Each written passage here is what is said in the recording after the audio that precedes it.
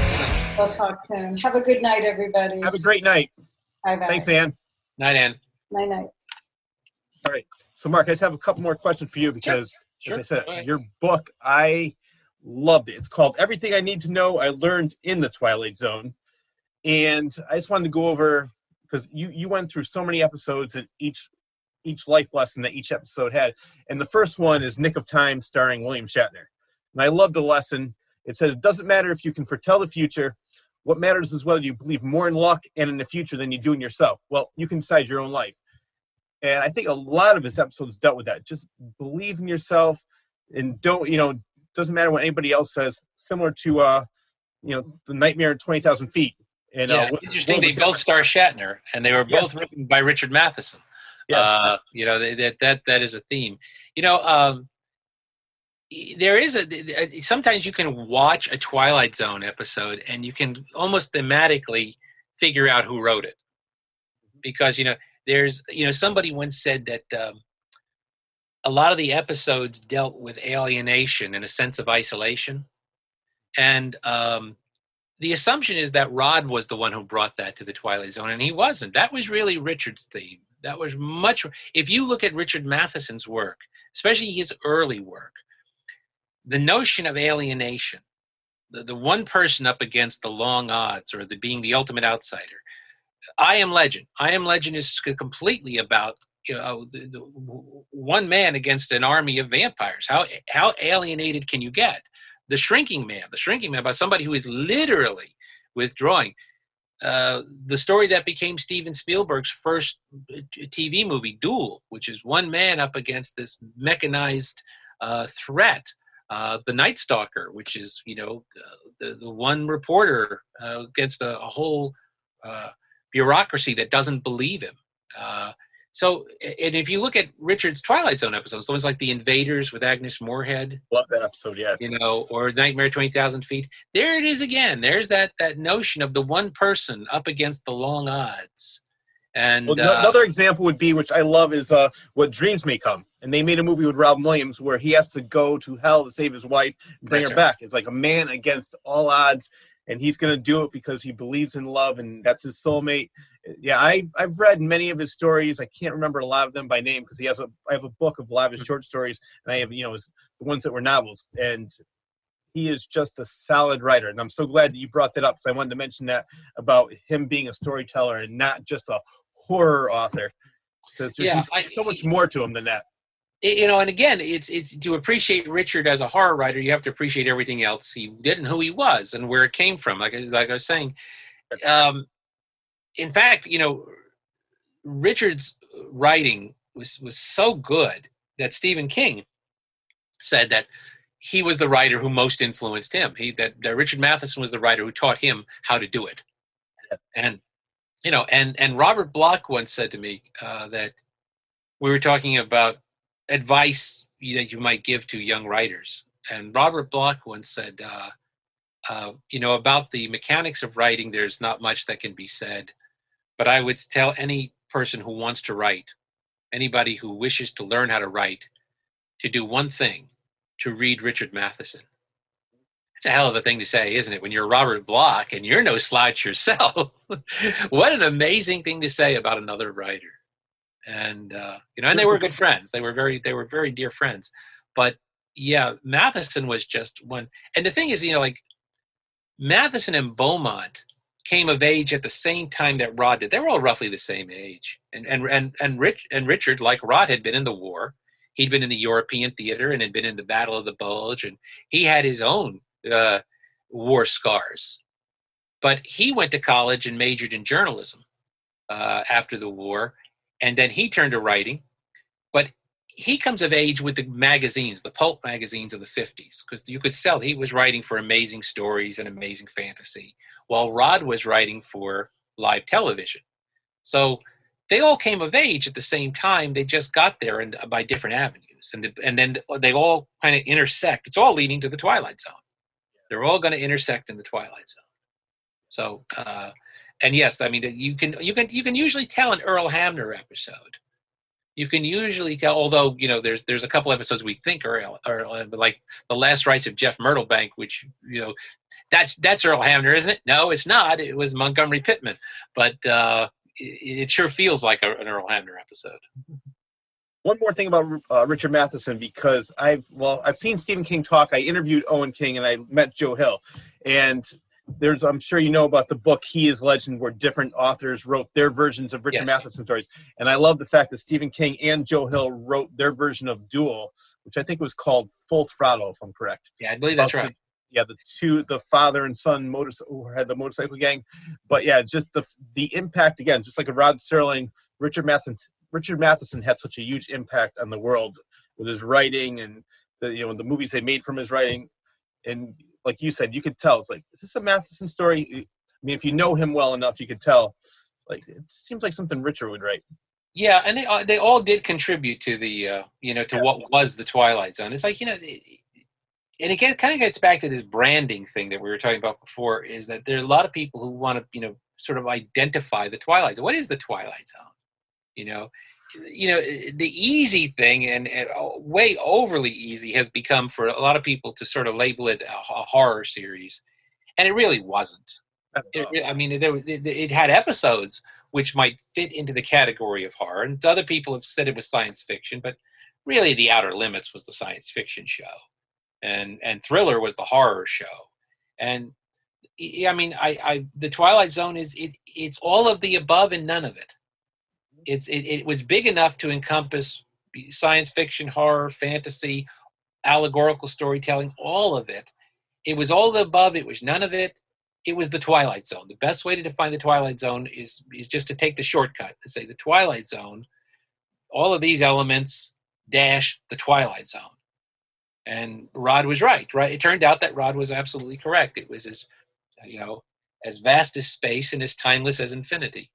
That's exactly what it was. It was big enough to incorporate all of that. And because if it had just been a horror show, we wouldn't have as many avenues into it. We wouldn't have as many fans of it. The fans would be limited to people who are horror fans. Horror fans remember Thriller with great affection, but very few other people do.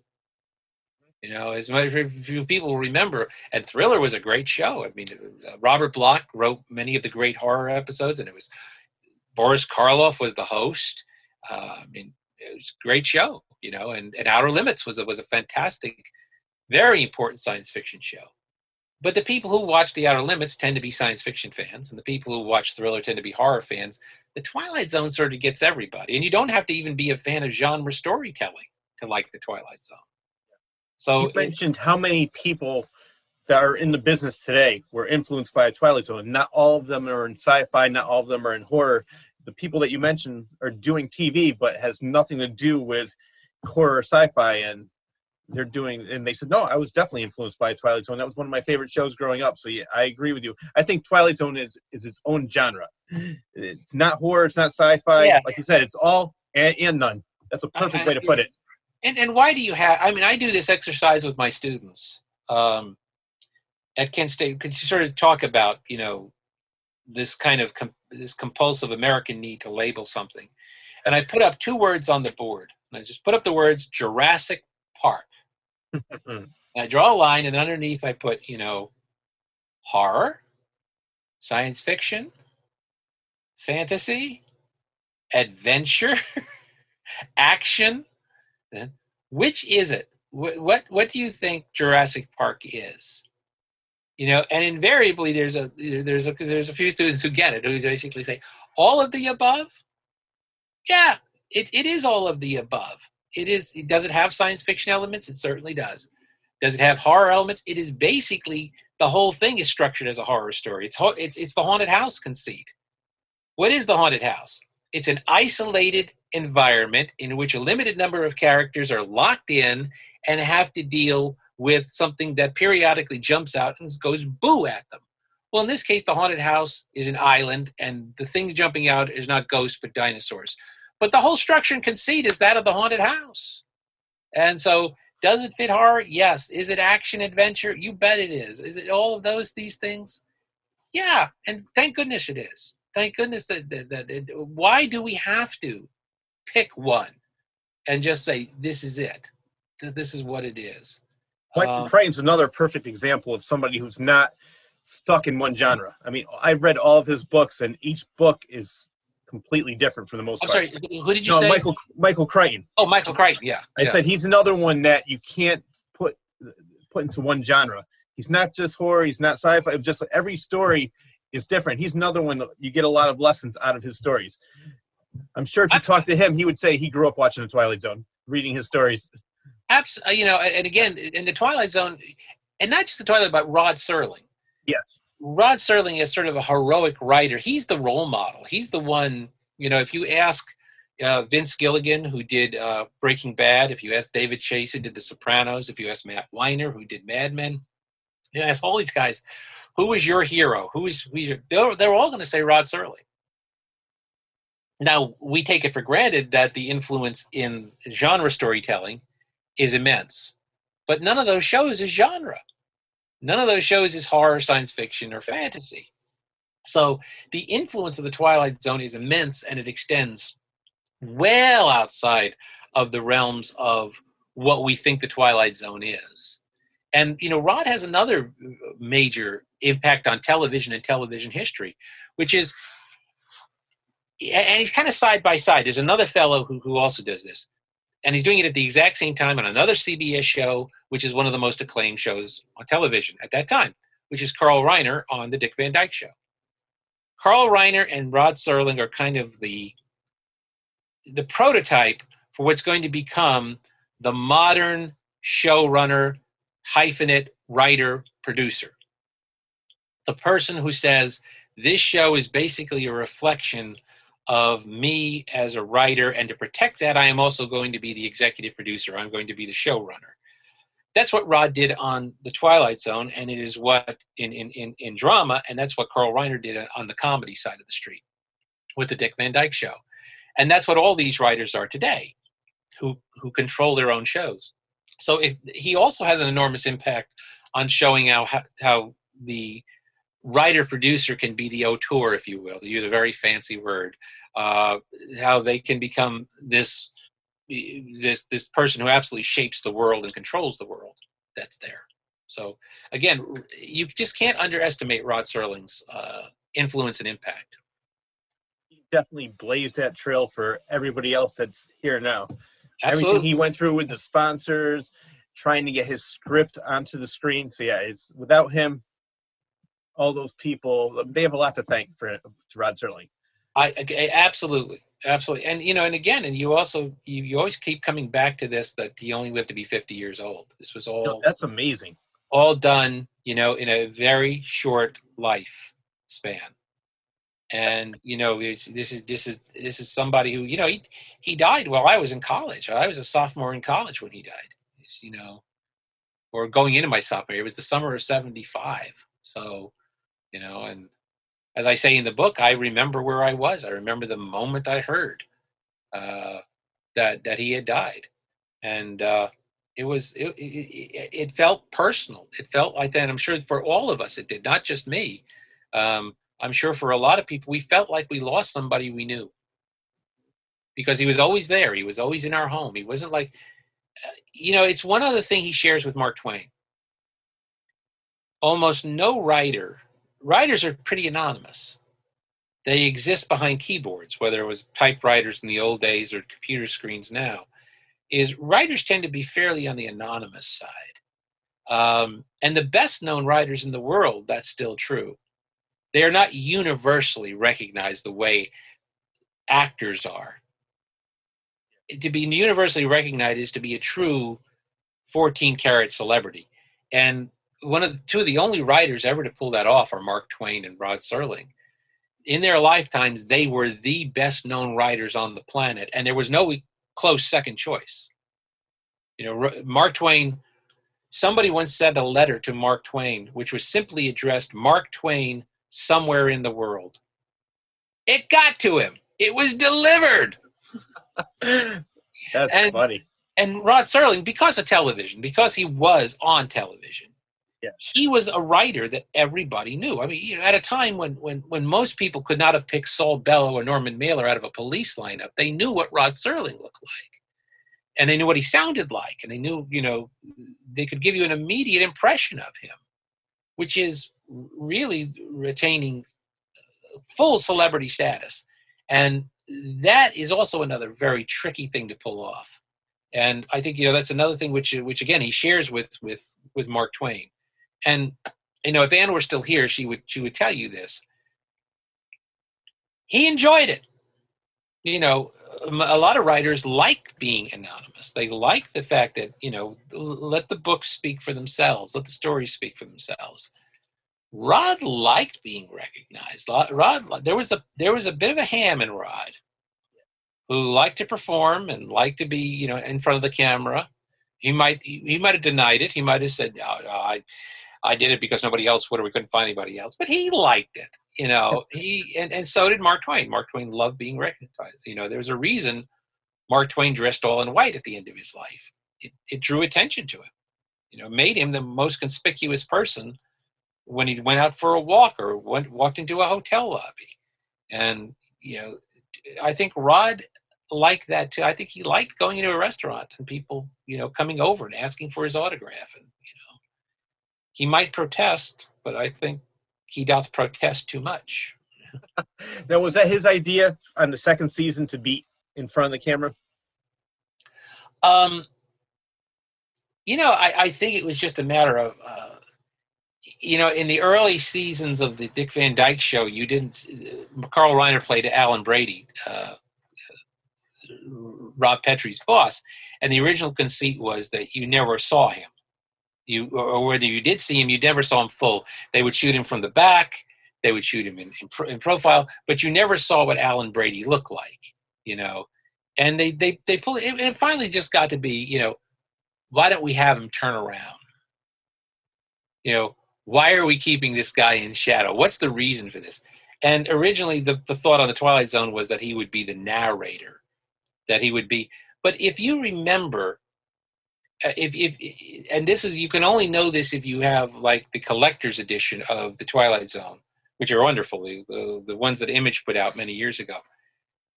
They have the original commercials and promos. Guess who did the promos during the first season of the Twilight Zone? Rod Serling. And the announcer would say, after the episode was over, Mr. Serling will be back to tell you about next week's episode. And then there would be Rod on maybe the set of the next week's episode, and he'd say, next week a compelling episode by Mr. Richard Matheson, something truly special. Don't miss it. And then they would roll the credits. So Rod actually was on camera in the first season.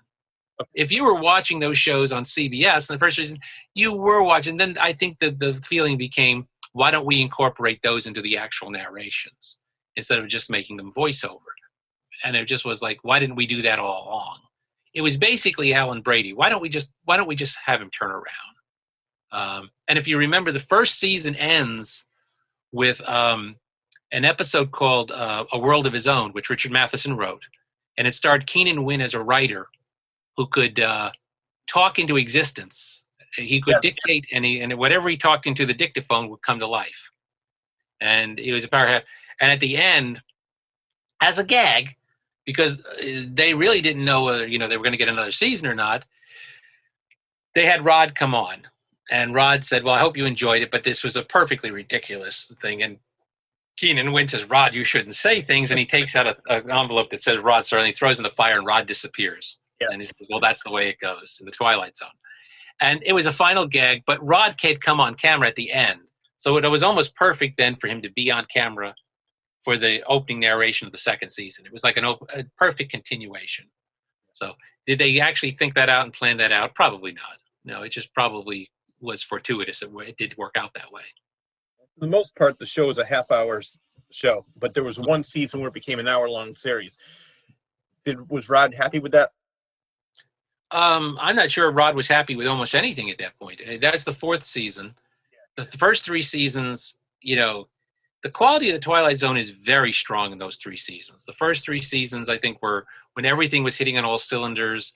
the writer's room and the production offices were all very, very tight together. And, everything was on, was on all cylinder. And then Rod took a break, and they were off the air for half a season. The fourth season would not only jump to an hour, it also didn't start until mid-season. So there was just a feeling like something was off, and something was off. He had gone back. That was where he took some time off to teach.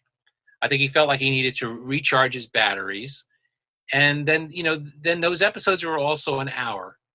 And it's not to say that some of those hours are not really, really good, because the Miniature with Robert Duvall is in those hours. On Thursday We Leave for Home with James Whitmore is in those hours. So you got really outstanding episodes. But I think the feeling was that TV shows tend to find like water tends to find their natural level. And I think the lesson was that The Twilight Zone was innately a half-hour show. So for the fifth season, they went back to a half hour. They learned a lesson from the fourth episode, from the fourth season. And that I think was that the hour was just not their ideal running time. It was just a little bit too much to get in and tell the story and get out. So the fifth season, and then the fifth season starts very strong. The fifth season, In Praise of Pip, Steel, Nightmare at 20,000 Feet, all of those are in the beginning of the fifth season. That's a very strong start. It ends poor. The fifth season, they're out of gas. You talk about sucking wind. You get to the end of the fifth season, some of the worst episodes they did are in the last half of the fifth season. And was it Rod's idea to pull the plug? I think it was everybody's idea to pull the plug. I think it's, it was just, I think there was just this rationale. It was over, I think, Rod clearly wanted to do, the thing you have to understand about the Twilight Zone too, which is, I think I say this in the book, I'm not sure, but we tend to look at genre series through today's lens, not the lens of then, of a 3-network universe. And in a 3-network universe, when there were only 3 choices, anything that had smacked of science fiction or horror or fantasy of any kind never made the top 20. The Twilight Zone was not a top 20 show. This was not live and death for this. It was acclaimed. It was one of the most acclaimed shows of its time. It was quality. But it was not ever flirting with the top 10 as far as success goes. And that was true of all genre. What had to happen was the audience had to get split up enough by cable and other choices that what you needed to make the top 20 went way down in number and in total audience. So not until the X-Files did a genre show actually make the top 20 with any consistency. Nothing. Star Trek didn't, and all the shows that people think, these were big hits. They weren't big hits. The big hits of the 1960s were shows like Gunsmoke and Bonanza. Now those were shows which regularly made not only the top 10, but the top 5, and did it year after year after year. So, it's not like the Twilight Zone was live and die by. It had a 5-year run, which was a very good for its time. 156 episodes, I think there was just a feeling like, okay, this is it. This is it. And in truth, I think they were running out of stories. They were repeating themselves. There are a lot of episodes in that fifth season that seem awfully familiar. Like, haven't we met before? There's a second story about a ventriloquist with a dummy that can talk. Wait a minute here. Yeah, there's a second episode, about a couple who wakes up in a strange place, can't remember what happened the night before, and you're like, it sounds like a couple other episodes I've seen before. So I think they were a little bit just running out of gas, and they were also missing Chuck Beaumont, because Chuck Beaumont was starting to go down in health.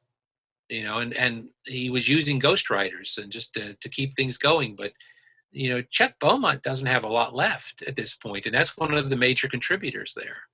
So, I think it all just kind of, it needed to end when it ended,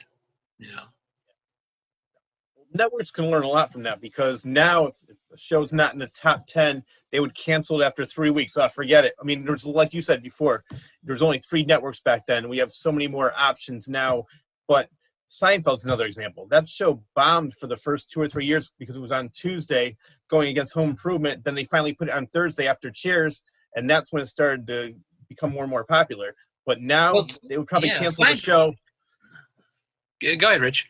No, I'm saying now they would cancel a show like Twilight Zone or Seinfeld without giving it, it's not really popular. It didn't kick in the top 10 for the first 4 weeks or 5 weeks, and we would have lost out on 2 great shows. Those are just 2 examples I could think of. Well, Seinfeld is all due to one person. There's a man by the name of Brandon Tartikoff, who was the head of NBC Entertainment at the time. And he liked, he got behind it. And it wasn't just that it was in a bad time period.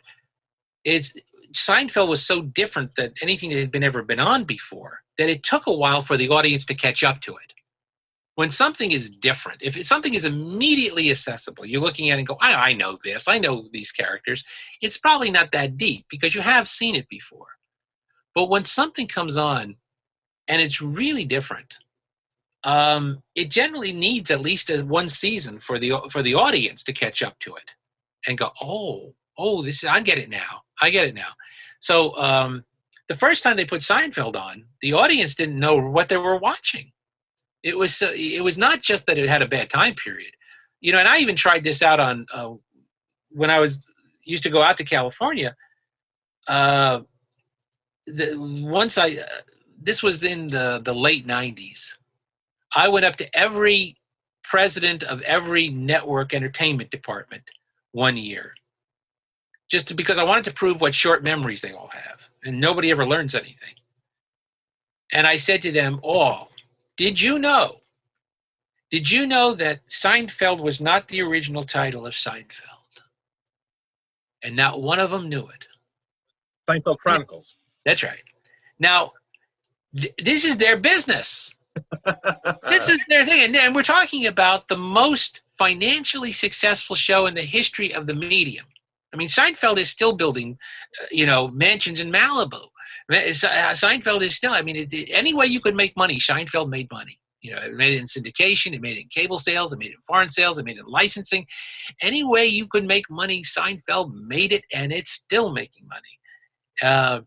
And it had to fail 2 or 3 times before. It was because Brandon Tartikoff just kept throwing it back on the air. And then finally it did but then the audience caught up with it. And a lot of the best television, what we think of today as really landmark television, generally became a hit in the second season. If you look back, you see the first season was not only about them finding themselves, about how you do it, and you got to find it on your feet in television, but also the audience at the same time finding you. So, All in the Family becomes a hit in the second season. Almost everything that was different. Everything that Norman Lear did. Yeah, well, Jefferson's, All in the Family, Maude. Almost all of them became second season hits. And the first season was all about them finding themselves and then everybody else finding them. And that was the X-Files. The X-Files started on Friday nights. And the only people who were watching it were the hardcore fans like me. And then in the second season, they moved it to Sunday nights. And all of a sudden it was on magazine covers and people were, the X-Files. I'd be watching this. But it was a second season hit. And so you got to get to a second season. And, increasingly in the history of the medium, network executives got itchier trigger fingers. In the days of the Twilight Zone, they might look at the ratings and say, they're not what we want, but let's roll the dice and give it another season. And back then they were doing like 36, 39 episodes a year. So this was a much bigger commitment. It's not just, and also the sponsor had a lot more to say in it. There was a point for about 5 minutes in the 60s when the Dick Van Dyke Show was canceled. And Carl Reiner went to the sponsor and the sponsor said, we love being associated with this show. This is a quality show. So they went back to the network and said, we'll pay for it. We're the sponsors. We're paying for it. Put it back on the air. And they had the power to basically, get the Dick Van Dyke Show back on the air for another season and become one of the great classic shows of all time. So, I didn't know that. Yeah, this was all, it was a different time, is what I'm saying. It was a much, much different time. And then television just became too expensive, for one sponsor to do, back then they would always say, here's the Beverly Hillbillies brought to you this week by your good folks at Kellogg's, and they would pay for the week. They would pay for the week. And then, maybe they would have alternating sponsors. Like Winston Cigarettes would be the next week, and then they go back to Kellogg's the next week. Same thing with most shows. They had sponsors brought to you by. Those words have disappeared because television's become way too expensive for one company to be the sponsor on it. So, well, I remember listening to an interview with Lucy Arnaz, Lucille Ball's daughter, and she was saying that every time they would smoke on the show, they would get paid from the sponsor, saying, "Yeah, you're promoting our cigarettes." And so, the sponsors had a lot more power back then. Yeah, and well, I mean, and that's a radio model. That's a model that goes back to radio. Almost all of the big radio shows, sometimes they were known as the Kraft Music Hall. Well, where did that come from? Oh, because Kraft was the sponsor. Bob Hope's show was known as the Pepsodent Hour because Yeah. Pepsodent, and W.C. Fields' show is called the Chase and Sanborn Hour. So, some people might refer to those shows as, Jack Benny or Burns and Allen, but they all had sponsors. They all had, they were known as, and the soaps became known as soaps because their sponsors were all, people who made products for housewives, dishwashing liquids and things like that. They were soap operas because the sponsors were selling soap, so again, it was a different time. It was a much, much different time. I think this will be the last part we talk about with TV today because I want to get back to the Twilight Zone. But I think, unfortunately, they realized that quote-unquote reality shows, which are nothing of reality at all, are so cheap to make, and they could just put a camera in there, not really have, have writers on the set, and it's cheaper, and it makes money, unfortunately.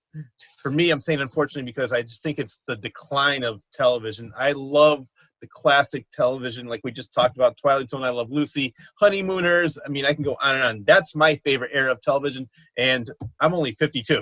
So, I mean, I wasn't even born during then, but that's my favorite era of television. Reality shows are really were an accident. What happened was this, is that reality shows have always been with us. There were reality shows in the 1950s. We had shows like Queen for a Day and things like this, which today we might call reality shows. They've always been kind of there. But as a phenomenon, they come in around 2000, right with the new century. And the reason was this. In 1988, there was a crippling writer strike, which shut the town down. I covered it for Knight Ridder. I was out in Los Angeles almost that entire summer covering the writer strike. And it really shut the entire town down. If writers don't write, directors can't direct, and actors can't act, nobody does anything without the writer. And the Writers Guild has always been the most militant guild in Hollywood. So there was in 1988, towards the beginning of the summer, there was a massive strike, and it lasted for months. It lasted for several months, and the impact was devastating. The rolling thunder of that, I mean, it shut down the craft services, it shut down limo drivers, the costumers, makeup. Nobody was working. There was no work to be had. The town was shut down because of this, and it took a long time. And then, it was finally settled almost at the point that the season was going to begin. It delayed the beginning of the season because it was settled around September. But 12 years later, there was another threat of another strike by the Writers Guild. And the networks basically said, we're not going to get caught short this time. So we're going to have a plan B. We're going to invest in a whole bunch of writer-proof programming. And this is where Survivor and Big Brother and Who Wants to Marry a Millionaire, all these shows were ordered during this period. And the whole idea was when the writers go on strike, we'll have original programming to put on, and it'll give us a wedge. Well, guess what happened? No strike. The writers didn't go out. The issues were settled. And the networks were left with all of this programming. So they said they didn't have any faith in it. They didn't like it any more than you did. And if you remember, almost all of that programming appeared when? In the summer of 2000. Reason was they were burning it off. They just said, we'll just burn it off in the summer, and it'll be, stuff we've already paid for it. We only paid a ham sandwich for it anyway. So we just burn it off. And what happened? Survivor becomes a summer hit. The Big Brother becomes a summer hit. The following summer, American Idol becomes a summer hit. And they realize this stuff's like crack cocaine. It's this instant buzz of big ratings. The problem with reality programming is not only, does it lead to the degradation of quality that you're referring to. Yeah. The other is it's bad business. Reality programming is bad business because Hollywood makes its money the way Seinfeld made money. It makes money on what's called the back end. The television makes its upfront money on two airings. The studios make it, so say Warner Brothers makes Seinfeld, and then NBC licenses it. And the first airing pays for Warner Brothers. The first airing is basically all the money goes to Warner Brothers for making it. So Warner Brothers makes its money off the first airing. The second airing, the rerun, the network makes all the money. So there's a big pile of upfront money off the first two airings that the network has licensed for. And that's your upfront. What's the back end? The back end is all the other ways you're going to make money off a TV show. So that's going to be reruns, syndication, cable sales, foreign sales, licensing, products. All of this is back end. How good is your back end? That's where the real money gets made. The problem with reality television is it doesn't even have a second airing. There is no back end.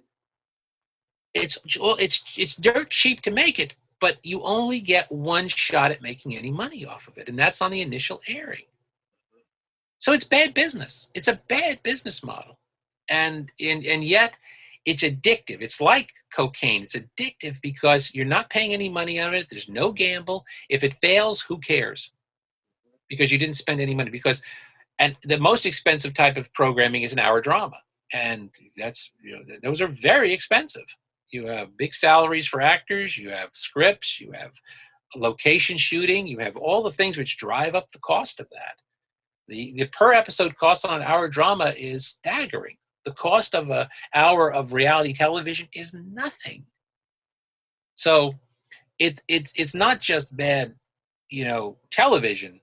It's bad business, and it's like I said, it has been the beast that has taken over, and unfortunately, and I really don't see any end to it anytime soon. We'll see. Mm-hmm. But again, it does come from, and again, it was a mistake. It was an accident. This all happened because they were burning off the inventory that they had put together as a hedge against a writer's strike. So talk about some classic TV. I want to get back to your book in the Twilight Zone, because I mentioned Nick of Time. That was one great episode, and I said similar message in Nightmare at 20,000 Feet in A World of Difference. Another message that he has in the classic episode Eye of the Beholder. It's such a great episode. We all know the woman who played in Beverly Hillbillies. Was it Elena Douglas? I think her name is Lana Douglas. Lana Douglas. Yep. And the lesson is conformity is the enemy. Oh yeah. Such a great message to anybody. Um, Yourself. and that's kind of special too, because Donna Douglas was the very first interview I ever did for any Twilight Zone. But way before when I thought I was going to be, you have time for this? Do you want me to? Definitely. Okay, No, all right. let's keep going. All right. I thought my very first book was a slice of theater history. And the very beginning of my career following the newspaper trail, I was working for small newspapers in Southwest Virginia and Upper East Tennessee, that area. And I was sort of a one-man arts and entertainment staff. A lot of fun. So I was basically a film, theater, and TV critic all in one. And so there was a legendary regional theater that I call the Barter Theater, which had its roots in the Depression.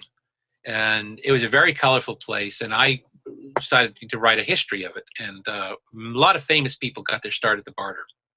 Gregory Peck, Patricia Neal, Ernie Borgnine, Ned Beatty, all these, the guy who started the Barter could spot talent.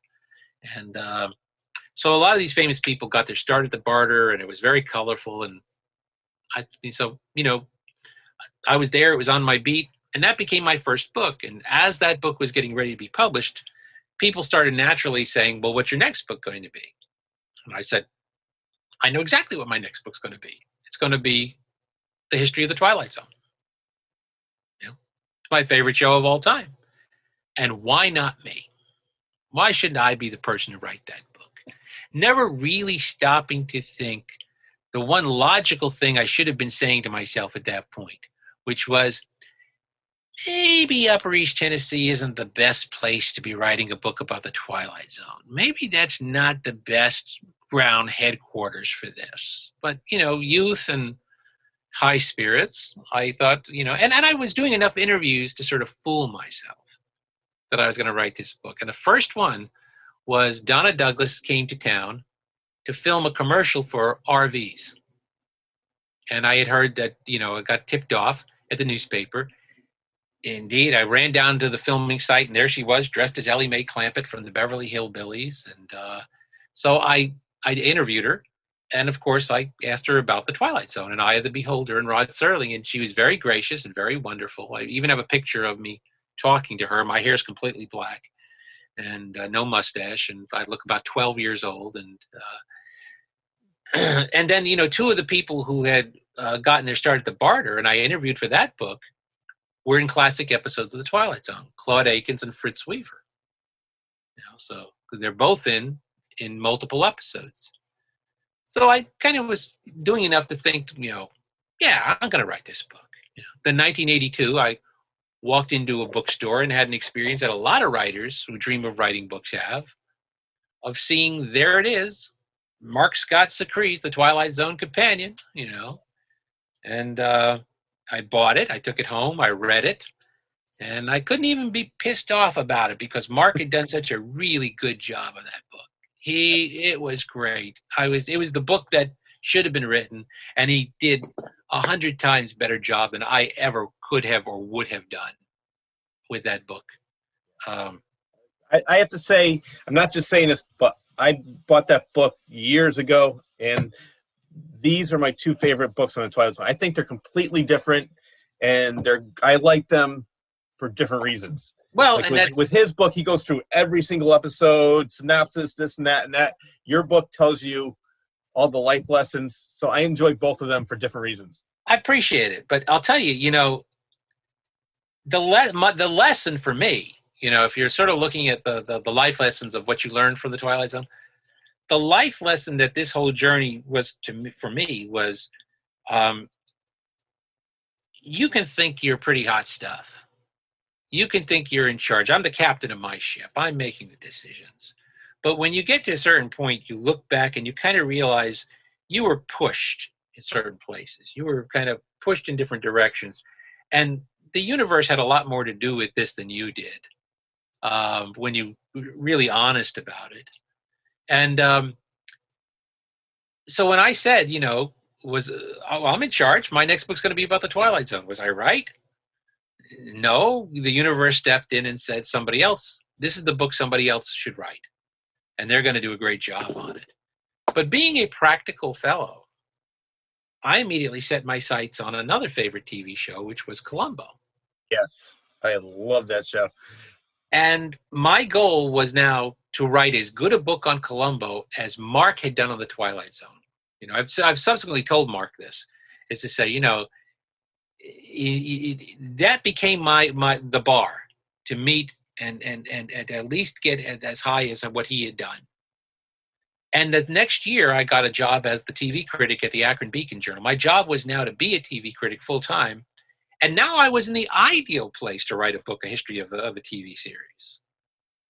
Fate in the universe put me in exactly the right place I needed to be. And for the next 5 years, I interviewed and researched. And in 1989, that book was published as The Columbo File. And now at that point, if you had said, "What's your next book going to be, Mark?" I said, once again, with full confidence, "I know exactly what my next book is going to be, Rich. I'll tell you right now, you can put money down on this."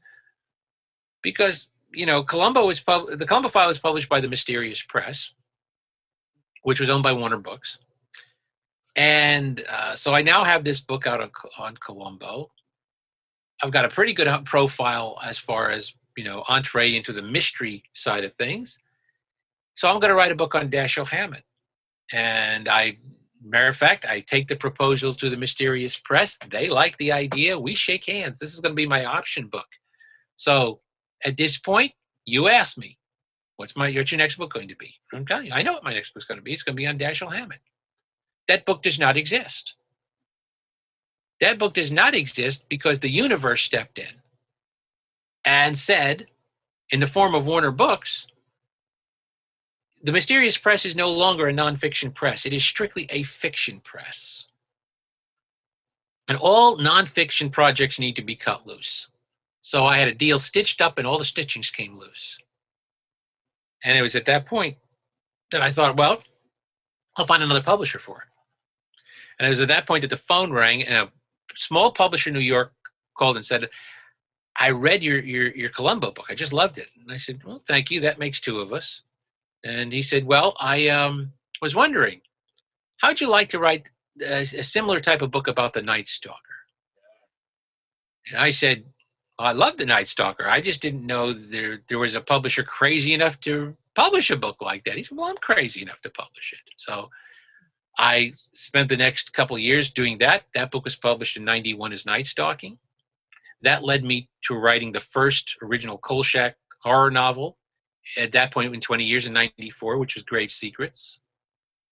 That led to the revised edition of the Night Stalker book, The Night Stalker Companion, which led me to editing 3 volumes of Richard Matheson's works, which led me to doing a book on Dracula. And what was happening was, and I didn't know it at the time, nor did I realize it, I was making a big circle back to the Twilight Zone. And when my daughter turned 15, as I explained in the book, I shared the Twilight Zone with her. And we did a forced march through the entire run of the series, all 156 episodes in order. And after each episode, I was jokingly saying to her, "Let that be a lesson to you." And then finally the penny dropped. And I said, "You idiot, this is your Twilight Zone book." So 30 years later, I got my Twilight Zone book. And it was a big circle, but I had to be wrong at every step for this circle to work. The universe had to decide it. And it was there saying, "No, my next book's going to be this. My next book." I was never right. I was never right about what the next book was going to be.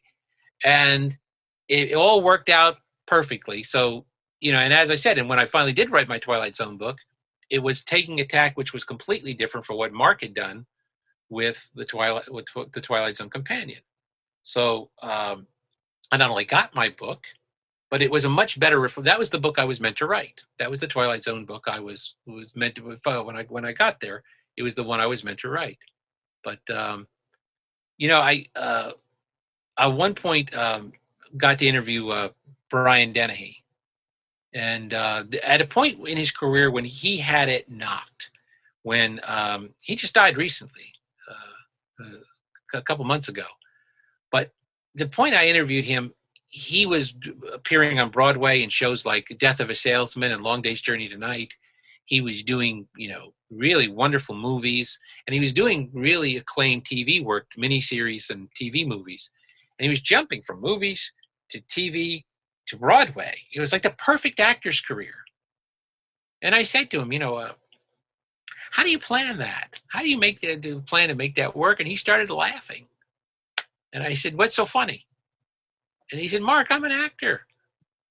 Asking an actor what his plan is like asking somebody falling down a flight of stairs what their plan is. You just go with it, I thought it was such a good answer. I thought it was such a smart answer. And I thought that's what my career has been. I've been falling down a flight of stairs. And, so there is something to it. There is something about, following your passions and following the things because that is the common theme. But it also is the point where it was almost like somewhere around 1990, I was saying, I'm going to be a mystery guy. I'm going to be writing about, and the universe went, don't forget who you are.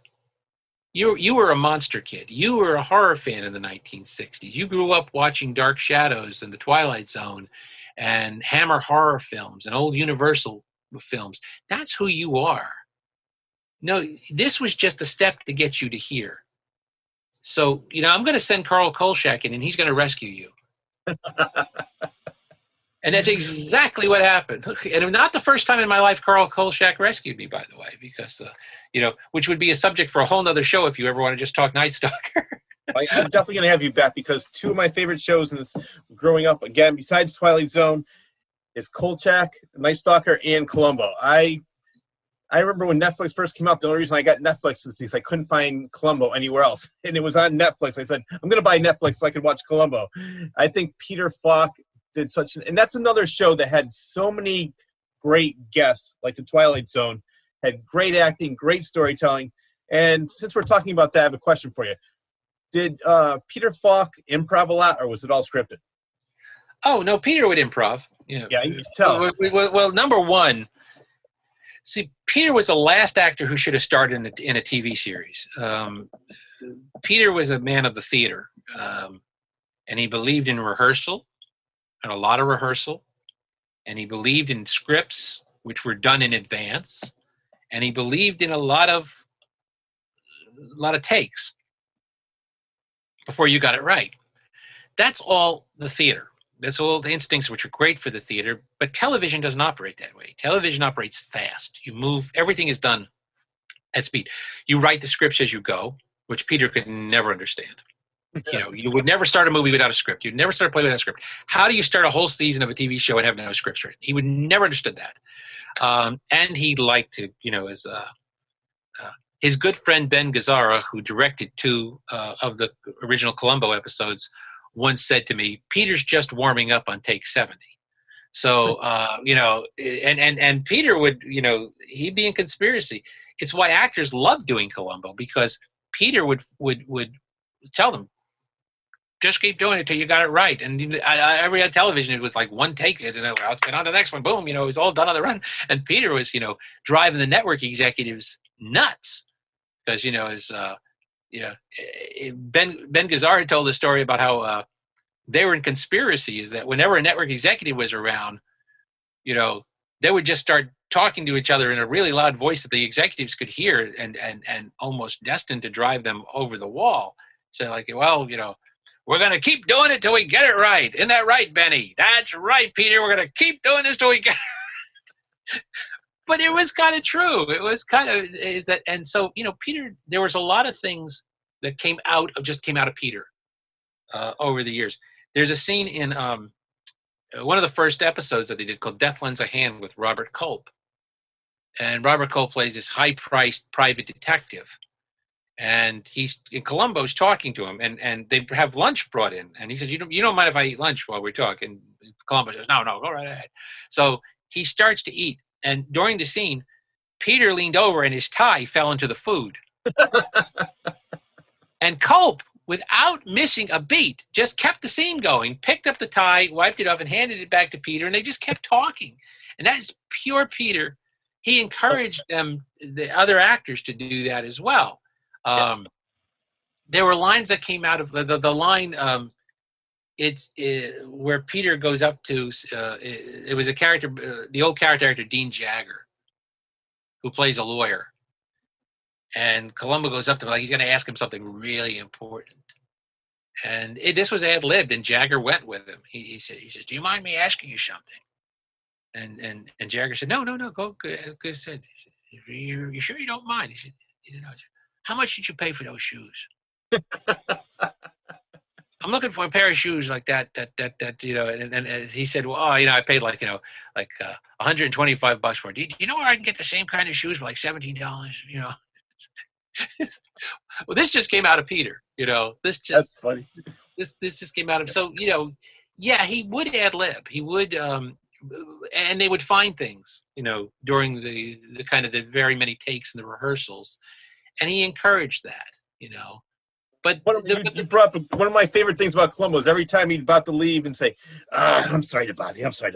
My wife would kill me if I didn't ask you this, but where did you get that?" Like, he would always. Now that you're saying this, I can almost see that a lot of that was improv. Like, he was just thinking of something and it would come. "I'm sorry to bother you." Well, actually, do you know where that comes from? Do you know where the one more thing comes from? This is the character Columbo has its origins in a short story that Levinson and Link had written, or Dick Levinson and Bill Link had written, a short story called "May I Come In?" And it's basically the plot of the first story, Prescription Murder. It ends with a knock on the door, and the murderer goes to the door, opens the door, and there's a policeman standing there. If the policeman had actually come in, it would have been Columbo, but he doesn't come in. So then they did a episode of the Chevy Mystery Theater, which was a summer show. And this time they called it Enough Rope, and the character Columbo was actually in it. It was played by Bert Freed, who was a bulky character actor, and he never even remembered playing it. Years later, people said, "You were the first actor to play Columbo." He said, "I was." He didn't know. But then they turned it into a play called Prescription Murder, and it went out on tour. And Thomas Mitchell, who played Uncle Billy in It's a Wonderful Life, played Columbo. And this is why people are always astonished that Bing Crosby was going to be considered for the role at first. But you have to understand that Thomas Mitchell was an older Irish-faced actor, and that's why they were thinking about Bing Crosby at the time.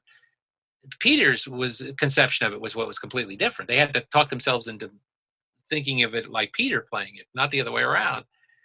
But when they were typing the play version, they had written a scene between Columbo and the murderer. And they looked at each other and said, "We forgot to have him ask about a certain thing, and it's key." But they were too lazy to retype the whole scene.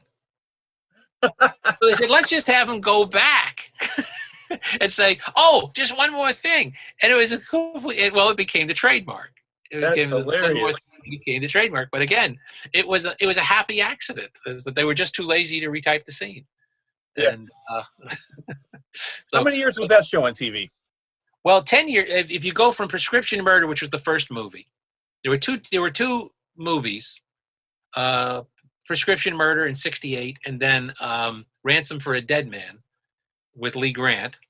And then in the fall of 1971, they created the mystery movie wheel, and they did, because you couldn't repeat Columbo every week. First off, it was 90 minutes, and secondly, so they were making movie length stuff. And secondly, it was too rich a brew to repeat every single week. So the whole idea was to create the mystery movie so you could do Columbo 6 or 7 90-minute movies a year. And Peter would do that. And then you could keep the quality up as well. And the mystery movie went to 78. So between Prescription Murder and The Conspirators in 78, that's 45 mysteries in 10 years. And then they brought it back in 1990 and did 24 more episodes on ABC. So that was the total. And I'll tell you, very, very quickly, this is not really a shameless plug, but I guess it is. Last year, my book on the Columbo series was published in 1989. And it was a steady seller for 10 years and then went out of print. So from 1989 to 1999, it was a very steady seller. Barnes & Noble and Borders both kept it in stock. And then it went out of print with a bang. The book was never remaindered. They just turned around, Warner Books turned around to get another copy out of the warehouse and realized they had sold them all. So when the book went out, there was no warning. And that book started to raise in price online. You wanted a copy of the Columbo file. At first, it was $50, $60. After a while, people were paying $300, $400 for it. It was getting just nuts. So last year, a publisher, Commonwealth Books, called me and said, how'd you like to have the Columbo file back in print? And I said, how many Columbo fans are left? How many fans could possibly want that book? I said, yeah, I don't know. It's a 30-year-old book, and I certainly don't have the time to update it. And they said, we'll do a facsimile reprint on it. I said, I don't know. Well, they called me back. They called me. They were very insistent, and they talked me into it. I was basically. So I said, okay. I said, I'll tell you what. I'll let you do it under one condition. I don't have to raise a finger to help you. I'll give you my permission. I own the rights to the book. You can reprint it. But then me being me, I started to think about it. I said, well, it needs a new preface. It needs a new, it needs something to sort of, I'll write you a new preface. No, that's good. Yeah, we'll do that. And I called him back and said, I did a piece when Peter died, a memory of Peter, a memoir of Peter. I said, I could flesh that out. We could put that at the end of the book, make it a little more special. He said, oh yeah, that's a good idea. We'll do that. And then a couple of weeks later, I called him and said, there were 24 new mysteries. They ought to be acknowledged in some way. Let's put an appendix at the back of the book, which sort of is an overview of what happened after the book was published. And they said, okay, yeah, that sounds good. Well, after a while, I'd written 10,000 new words. And they called me up and said, you have got to stop. You didn't want to lift a finger. You didn't want to do this. You didn't want the book to be done. And now you keep sending us new material. If you send us one more word, you're going to drive the page count over. And you're going to drive the cover price up. You've got to stop. And I said, okay, I'll stop. So the book was published late November of about a year ago. The next day, it was #1 at Amazon in books on movies and television. It has been a steady seller ever since. I thought it might sell a few hundred copies. It has sold a few thousand copies. I am stunned at how many Columbo fans are still out there. I am just stunned that this character still has this resonance. It has far exceeded what the publisher thought it was going to do. It has far exceeded what I thought it was going to do. It is now reaching numbers that a major publisher would have probably tackled if they knew that there were this many sales in it. And they put a lovely new cover on it, and it's available on Amazon. It's available around the world, and people I hear from people in Australia, Germany, England, Korea, people who have bought the book off of Amazon, and it's just been amazing. I cannot believe that the adorable appeal of this character. So. I can see why. I didn't think so either. I didn't think he was that popular still. I'm so glad that he is. Because growing up in that time, there was Beretta, Rockford, Jim Rockford, Policewoman, Angie Dickinson, and then Columbo was always my favorite. There was just something about him. He was so likable, so relatable, and he was just this everyday guy saying, well, I got I love the fact you see what happens in the beginning, and just watching him go through the whole episode, clue after clue after clue, and coming to the end saying, all right, I know you did it. And it was the same episode. I mean, the same format every episode, but it never got boring. It's called great guest stars. It's called an open mystery, Rich. The open mystery is where you know who the murderer is before it starts, and the mystery is not who did it. The question is, how is the detective going to catch him? Because you see the mission, and this is very difficult because if you remember, you not only know who the murderer is, you see him do the crime. In other words, you've already seen how the detective is going to catch him. It's already been played out. So the clue has to be so good you didn't see it and you don't detect it. That is what it is, an amazingly difficult form to write. It is so difficult that when they were going to go to series and they knew they had to do 6 or 7 of these a year, they sent the word out to the Writers Guild, and they said, we're going to screen the pilot for this new series called Columbo. We're going to screen the pilot, and we're looking for prospective writers. Well, of course, every writer in Hollywood showed up. It was a packed house, and they showed them the pilot, Prescription Murder. Only 2 writers stayed. As soon as it was over, everybody ran out. I couldn't get out of there fast enough because there's no way I'm going to try to write this. This is. Are you out of your mind? And one of the writers who stayed was Jackson Gillis, who had written for Perry Mason and was the writer's credits, and he stayed. But finding people who could write the open mystery was very tough, because it is a right. Yeah. I remember once saying to Dick Levinson, who was a great guy, just a wonderful man. I remember saying to him, that I said, it's a deceptively difficult form to write, isn't it? He said, there's nothing deceptive about it. It's just difficult, Yeah. He said, it's an incredibly difficult form to write. And so, yeah. You did it very well. The fact that Columbo kept up the quality as high as it did for as long as it did is really a testament to what a great show it was. So, you ever have a chance to meet Peter Falk? Oh, yeah. Many times. Peter gave his trust very slowly, very, very slowly. It took Peter a long time to arrive at a decision to do anything. So I knew when I set out to write the book that eventually I would have to, interview Peter. How can you do a book about Columbo without talking to Columbo? And the book actually started with an interview with Richard Levinson. He and Bill Link had done a movie for HBO called The Guardian with Martin Sheen and Lou Gossett Jr. in 1984. And they asked me, HBO said, is there anybody you want to interview? And I said, yeah, Dick Levinson. I didn't ask for Martin Sheen or Lou Gossett. I asked for one of the writers. I think they were a little surprised, but I had an ulterior motive, so I figured if I can put Dick Levinson in my hip pocket, I can ask him to sort of endorse my idea of doing this book on the Columbo series. So the interview went as well as I had hoped it would. And at the end of the interview, I said to Dick, what would you think about me doing a book on the Columbo series? And Dick said, I'd love to have a book like that to show my grandchildren what I did. And the irony is that Dick died just as I started writing the book. He died at 52 of a massive heart attack. He never got to see grandchildren. But nobody contributed more to the book. Dick he opened doors. People who weren't doing interviews talked to me because Dick Levinson said, you need to talk to him. The first actor interview I did for that book was Leonard Nimoy at the back of a ballroom at the Waldorf Astoria Hotel. Went up to him and he was very gracious and said, sure, I'd love to talk Columbo with you.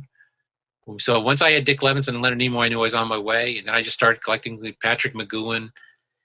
And every time I was out I'd go out to Los Angeles twice a year on business. And every time I went out, I tried to get Peter to talk to me. And, it was always a wall. And meanwhile, I found out that he had been talking to Levinson and Link. And they kept saying, Peter, you need to talk to this guy. You need to talk to him. And finally, I think it was 1985. I was out there in January. And at the Century Plaza Hotel, and I got back to, this was before cell phones, you either got your voice messages on the phone, you'd come back to the blinking light, or you got the phone while it was ringing. And the phone was ringing as I was putting the key in the door, and I ran in, and it was Peter's assistant. And she said, Peter will talk to you now. Get in a cab and head to his house in Beverly Hills. He'll meet you in the driveway. His garage has been converted into an art studio study. He'll talk to you there.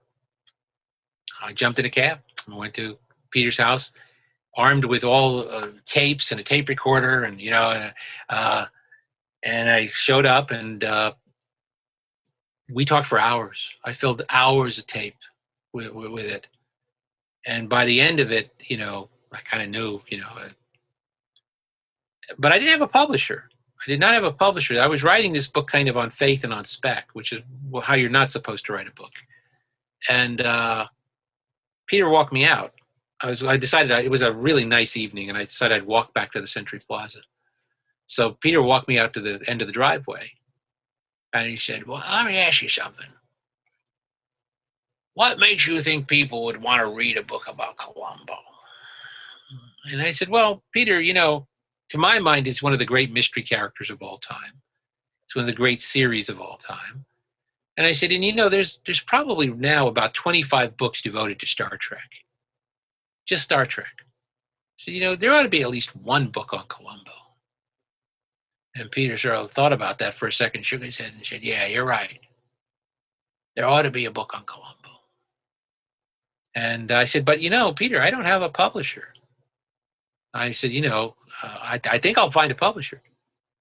And he said, don't worry, it'll happen.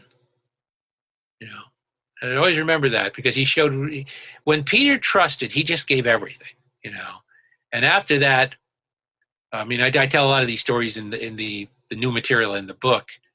After the book was published, Peter sort of treated me as an unpaid expert on Columbo. And he would call me at all hours of the night, never taking into account the 3-hour time difference between Los Angeles and Ohio. And he would call me in the middle of the night and he'd say, Mark, did we ever use a psychiatrist as the murderer? But we saw each other quite a bit. Matter of fact, in the back of the book, I don't know if you can see this well. Yes, we can. Okay, well, I'll put that up. I'll put this up. There you go. There's a picture that was taken of me and Peter, I think in 2001. Yeah, December 2001. Okay, so you can read that well enough to know that. So yeah, so that's my favorite picture of us together. And and so and you couldn't know Peter without there being a lot of stories, and so I shared a lot of the stories in the book. He was a character, he was very much he was a lot like the character in a lot of ways. He brought a lot of himself to that character. The same tenacity that Columbo brought to being a detective, Peter brought to being an actor. That same kind of relentless tenacity that Columbo had. That was Peter. Peter could wear you out. Peter was.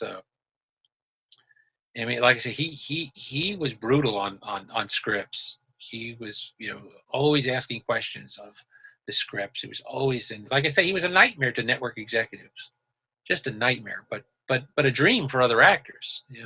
There's some actors that didn't get it. He didn't. In the course of that many years of working with Eddie, he famously did not get along with Eddie Albert and Suzanne Plachette when they were making Dead Weight. And he later apologized to Suzanne Plachette about it, that he admitted he was going through a rough period during that episode. But most of the guest stars really liked him. They really loved working with him. Glad the executive stuck with him. Well, Columbo was such a big hit. Columbo was an enormous hit. Without Columbo, the Mystery Wheel would have collapsed. It was the whole Sunday night franchise for NBC. And and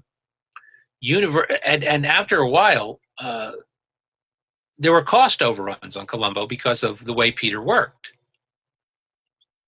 Now, this had never happened before in the history of television. And the guy who ran Universal Television at the time was a man by the name of Richard Irving. He actually had directed the first 2 Columbo mysteries. He actually had directed the first 2 movies.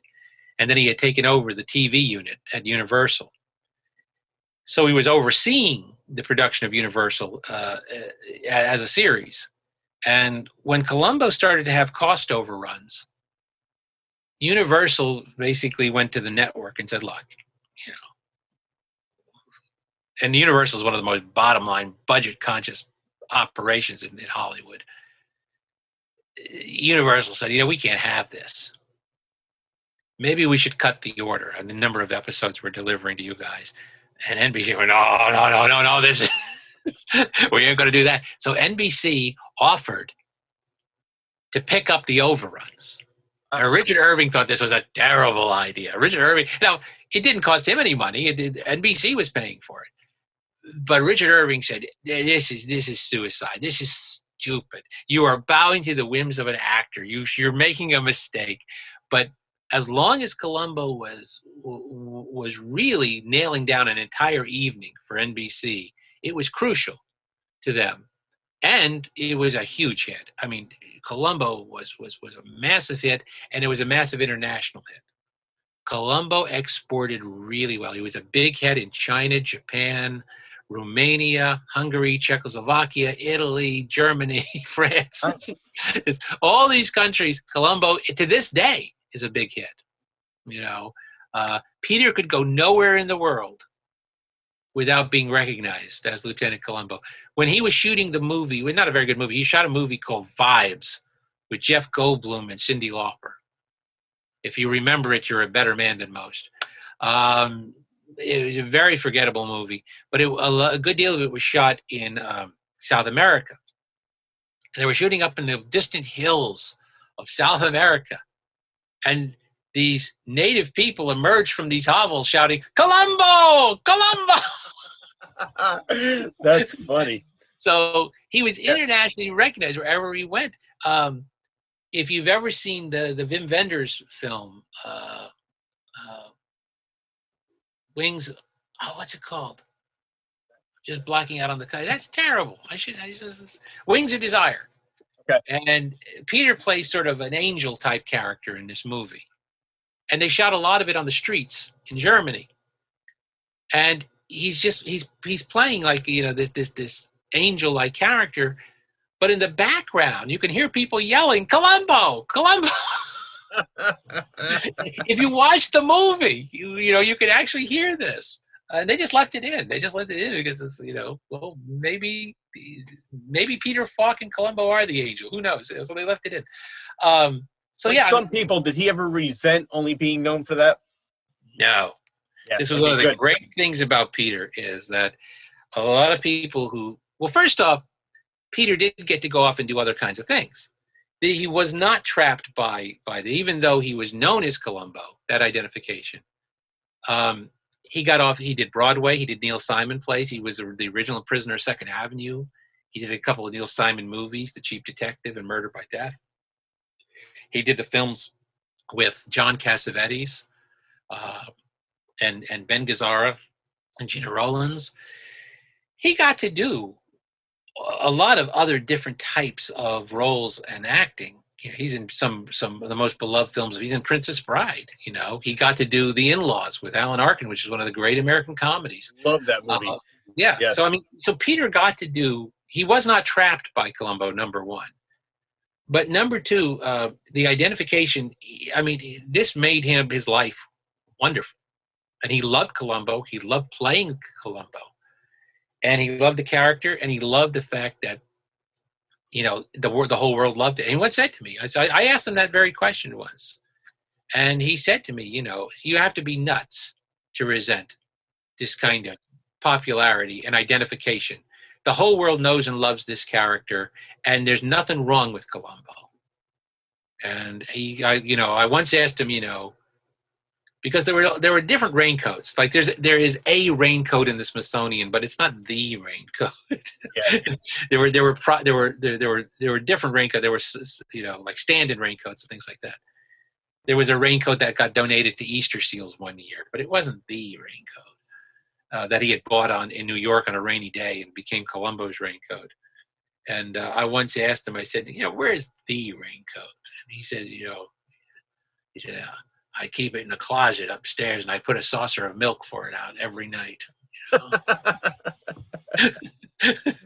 So just a way of saying how much he loved, I'm glad. the character and the identification with it.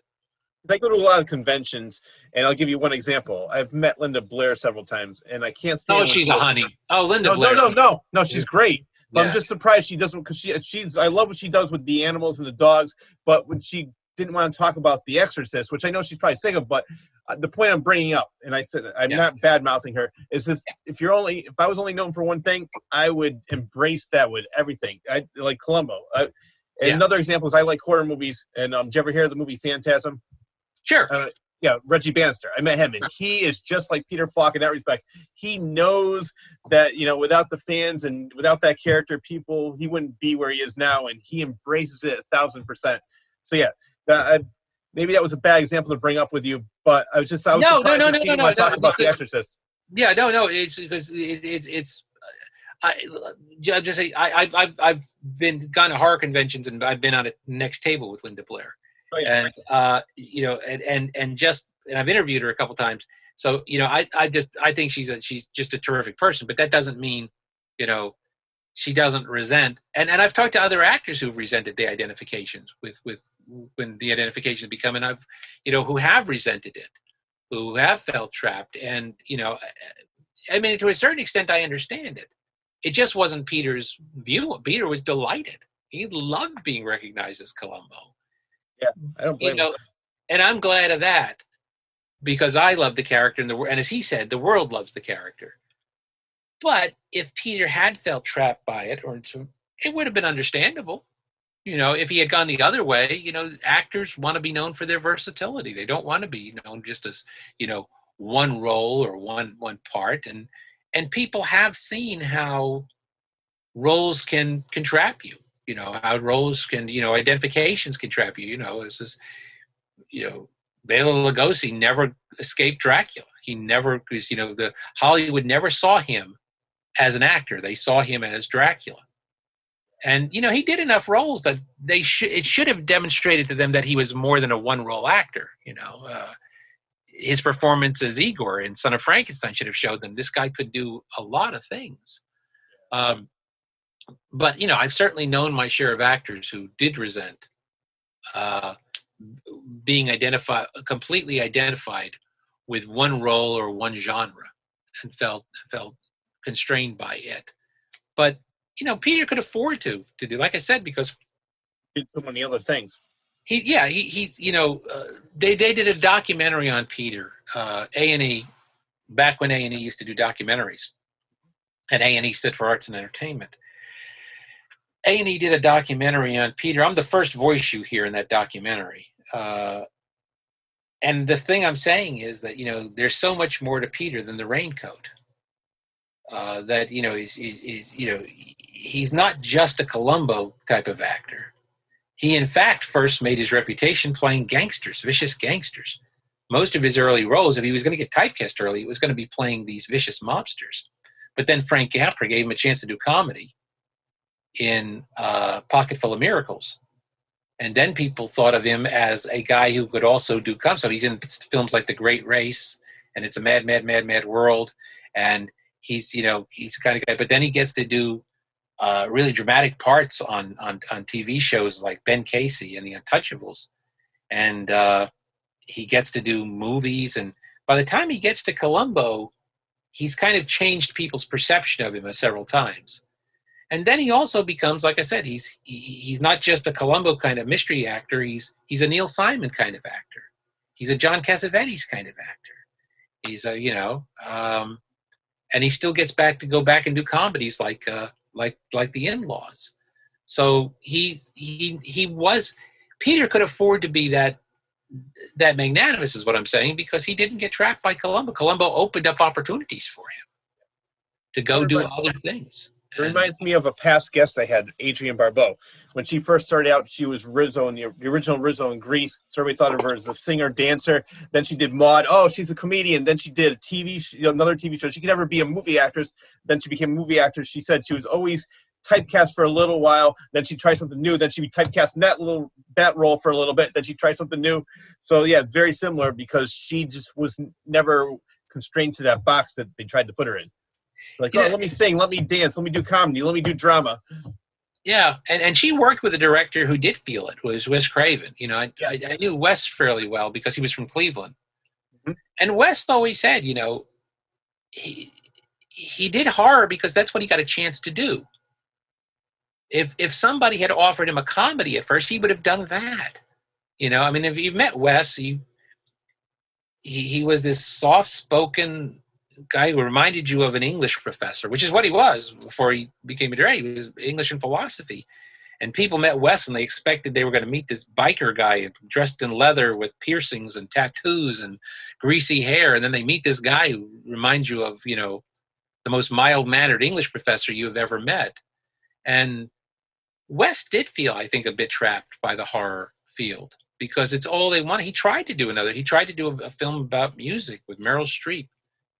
And he once said that, because his mother was a very strict Baptist woman. She was raised in a very strict Baptist household.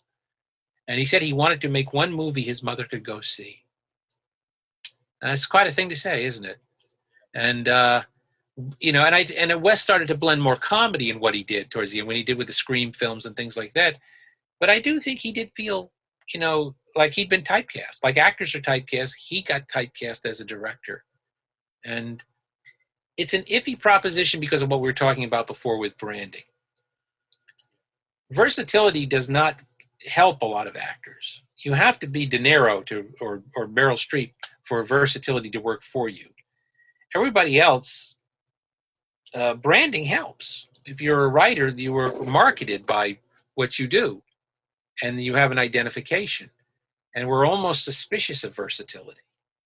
It's like, why isn't Robert Wise considered the equal of Alfred Hitchcock? Well, Robert Wise did great horror. He did The Haunting. Tell me a better horror movie than The Haunting.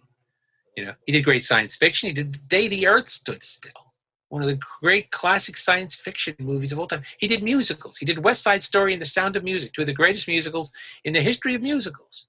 He did biographies like Somebody Up There Likes Me. He did film noir. He did mystery. He did action adventure. He did historical dramas. Yeah. And people are almost suspicious of that. When you put all of Robert Wise's credits together, it's one of the most impressive resumes you've ever seen. But nobody thinks of him in the same category as Alfred Hitchcock or John Ford. And, well, why not? Because, he bounced from genre to genre. And so we have a hard time getting our mind wrapped around Robert Wise. While, it's easy to get your mind wrapped around Hitchcock. Oh, Hitchcock did thrillers. He did suspense show thrillers. Yeah. It's easy. He was a specialist. We love specialists. We love people who stick to one thing and become like, those are artists. Why isn't the other guy an artist? Exactly. I agree with you. I love versatility. And I guess an example for today's world would be Steven Spielberg. I mean, starts off with Jaws, then he does Lincoln, Schindler's List. He does so many different types of movies, even though he started off maybe doing horror than fantasy, like with E.T., but he's been very versatile. Jurassic Park, what you just said, there was like 5 different adjectives to describe that movie. So, and then for actors, I would say right now be Christian Bale and Cate Blanchett. I could think of right off the bat. I'm sure there's plenty more of them missing, but those two, they can play so many different roles. And when I watch them, I don't see the actor; I see the character. Well, and again, with Spielberg, look at the level of success he had to attain before he forced the issue to be able to do Schindler's List and Saving Private Ryan, and do the movies which people didn't think of as Spielberg movies. He had to become a big power player in order to have the power to make those movies. And very few people, attain that. Almost nobody's ever attained the level of commercial success that Steven Spielberg has. So, I've had this discussion with somebody who has a tangential association with the Twilight Zone. It's a writer by the name of William F. Nolan. And Bill Nolan was part of a group of writers who was known as the Group, or the California Group sometimes. And these were writers who clustered around Ray Bradbury. And they all met at Ray's house. Ray was their acknowledged leader. And Ray was the one who had made it, was the best known. But the group included Richard Matheson, Charles Beaumont, Jerry Soule, Robert Bloch. These were guys who, they basically were the fantasy horror writers of the moment. And Bill Nolan was right there with them.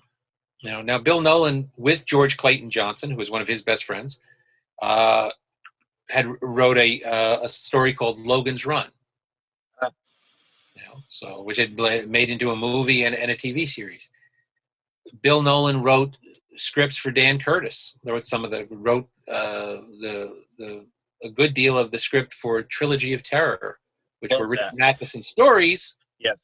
And Richard Matheson gets all the credit, but Bill Nolan had a big hand in that. And Bill Nolan and Richard Matheson were very, very good friends too.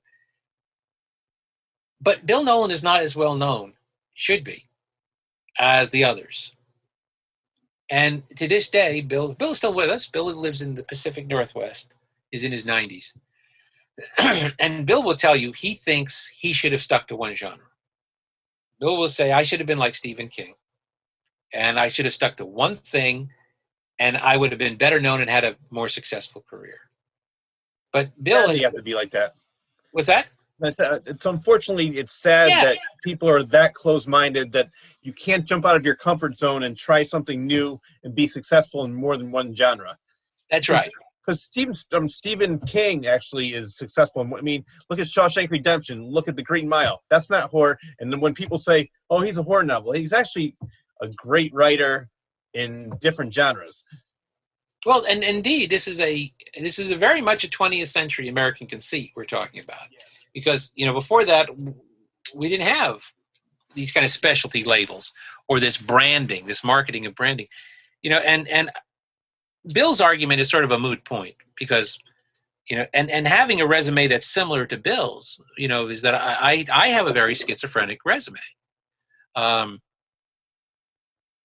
I once was at a book fair where, they had a collection of my books on a table, and somebody went by the table and they stopped.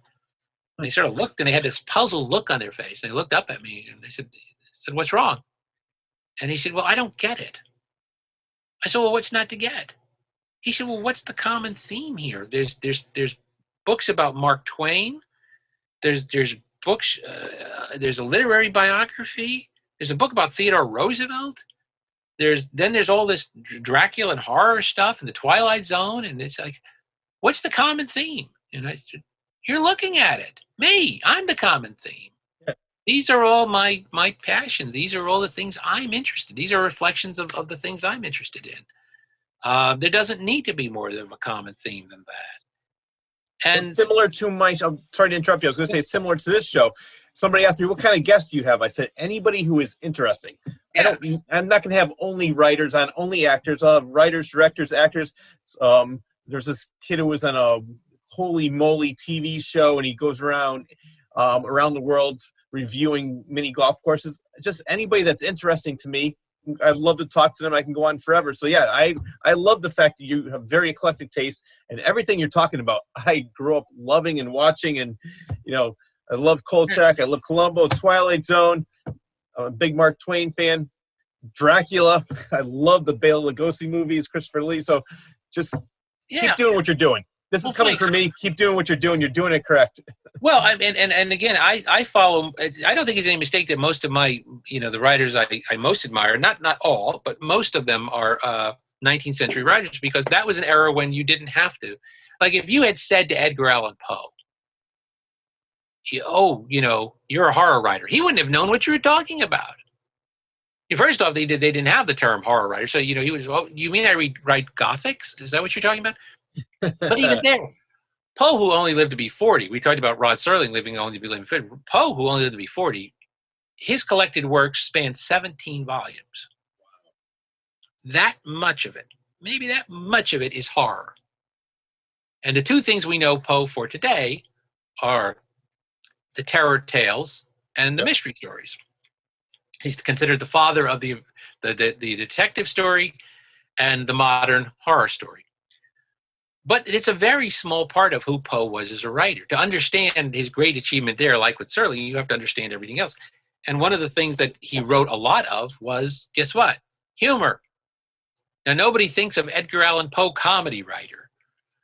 You don't even think of him smiling, but he had a great sense of humor, like we were talking about Rod Serling. And he wrote a lot of humor. He wrote a lot of pieces which were satires and hoaxes. And the humor shows up in his horror stories and in his criticism and everything else, and in stories about his everyday life. Like Rod Serling, he had a great sense of humor. Yeah. And we don't think of Poe that way. All we think of is the brand. We think of the guy with the big hollow eyes, sitting up in the attic with a raven perched on his shoulder and a black cat at one hand and a bottle of cognac at the other, writing these stories out of some kind of drug-induced drunkenness, fever dreams. And that's not who Poe was. He was a very careful artist and a very careful craftsman. And he wrote horror because he was called to it, but he was called to write a lot of different things. And that's only a part of who he was. Yes, he was a genius at it, but he didn't define him. And no writer who wrote horror in the 1800s, Mary Shelley, Bram Stoker, Robert Louis Stevenson, they just wrote horror if it was the best way to tell a story. You know, if Stevenson 1 week was writing Treasure Island, an adventure story, the next week he was writing A Child's Garden of Verses, poems about childhood, and the next week he was writing Dr. Jekyll and Mr. Hyde. So it was just like, well, that's where I am this week. That's where I'm writing this week. I have a lot of arrows in the quiver. And why do I have to just limit myself to one? How boring. But that's what we do. That's what we do with, like I say, our directors and our writers and we penalize them for the versatility that just was a natural thing to writers in the 1800s. So, that's why I say, the Bill Nolan and the Robert Wises of the world should be more prized and better appreciated, but they're not. They're not. And maybe we'll go back to it. Everything is a pendulum. Everything goes, swings one way and then swings, as Poe told us in Pit and the Pendulum, it does swing one way and swing the other. So everything is cyclical. So what was popular one day, it's going to come back again, maybe 10 years from now. Exactly. So I'm hoping that's, and I love the work that you're doing, with Poe, Rod Serling, Columbo, Kolchak, keeping it fresh in people's minds that may have never heard of any of these things. Well, and we never even talked about Mark Twain, but when we just kind of mentioned him in passing. But 5 of my books are on Mark Twain. I mentioned you were a Mark Twain expert or aficionado, and that's why I definitely want to have you on the show again, because there's so many different topics we can talk about. The sad thing is now how little time it takes me to get into makeup and play Twain. It used to take me, when I first started playing Mark Twain, I was 22 years old when I did my first makeup for Mark Twain. It took me 2 hours to look like this. And each year, the makeup process got shorter and shorter. And what I did not know at 22 was that I was showing myself what I was going to look like at 64. I had no idea that that's exactly what I was doing, that makeup process in aging my face. I've got pictures of me, looking in the makeup mirror at 22, and this is what I look like, And I'll leave you with one story, which is because I always, and as I already have, I always give full credit to Hal Holbrook, because Hal showed the rest of us how to do it. Without Hal, there'd be no Rosetta Stone, because there are no recordings of Mark Twain's voice. He made them, but they all went up in a warehouse fire. So we have no authenticated recordings of Mark Twain's voice, which is kind of remarkable, because we have recordings of almost everybody around Mark Twain. Theodore Roosevelt, Booker T. Washington, William Jennings Bryan. We don't have Twain. So, Hal put together his characterization of Twain in the 1950s, when there were many people still alive who had known Twain, including his daughter, Clara, his private secretary, Isabel Lyon, the son of his lecture manager, and they all helped him get the voice and the mannerisms just right. So, I fully tell people, I learned how to portray Mark Twain. I went to school on Hal Holbrook, and I wouldn't step on stage without his blessing and his permission.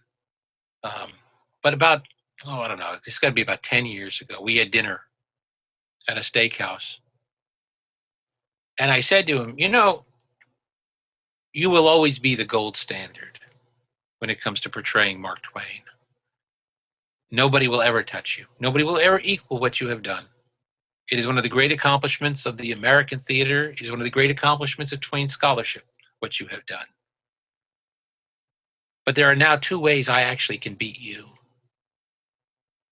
And he sort of raised one eyebrow at me and said, yeah, what's that? And I said, well, number one, I now can get on stage faster than you can. I said, it still takes you 2 hours in makeup to look like Mark Twain. But while you're still in makeup, I can be out there in no time flat. It's pretty much put on the white suit, grab the cigar, and go, which is not actually technically true, because I still do some makeup to get the eyebrows up and do some aging here and some things to accentuate the cheekbones and such. But it's not much. Compared to what it used to be, it's not much. It's not the full Lon Chaney transformation that I used to have to do to look like this. And he said, well, what's the other thing? The way you could beat me? And I said, well, I'll do something you'll never do. And I know that he would never do this because Hal needs to be in perfect control of everything that he does on stage, that he says. And I do a show where I offer, well, I'll do Q&A as Mark Twain, where I don't know what I'm going to do. I will walk out in front of an audience in a white suit and say, good evening, ladies and gentlemen. You can ask me anything you want. Just go ahead and hit me with your best. And then people can just ask me questions, and I'll respond as Mark Twain. I know enough about Mark Twain's life and his writing, and I've got enough committed to memory that I can, like almost Twain jazz, improvise an answer which is going to be 90% Mark Twain. The only stipulation is you can't ask me, what would Mark Twain think of Donald Trump, for instance. We don't know what Mark Twain would have thought of Donald Trump. We might imagine what he might have thought, but we don't know. So, if you ask me about the president, I'm going to tell you about Theodore Roosevelt.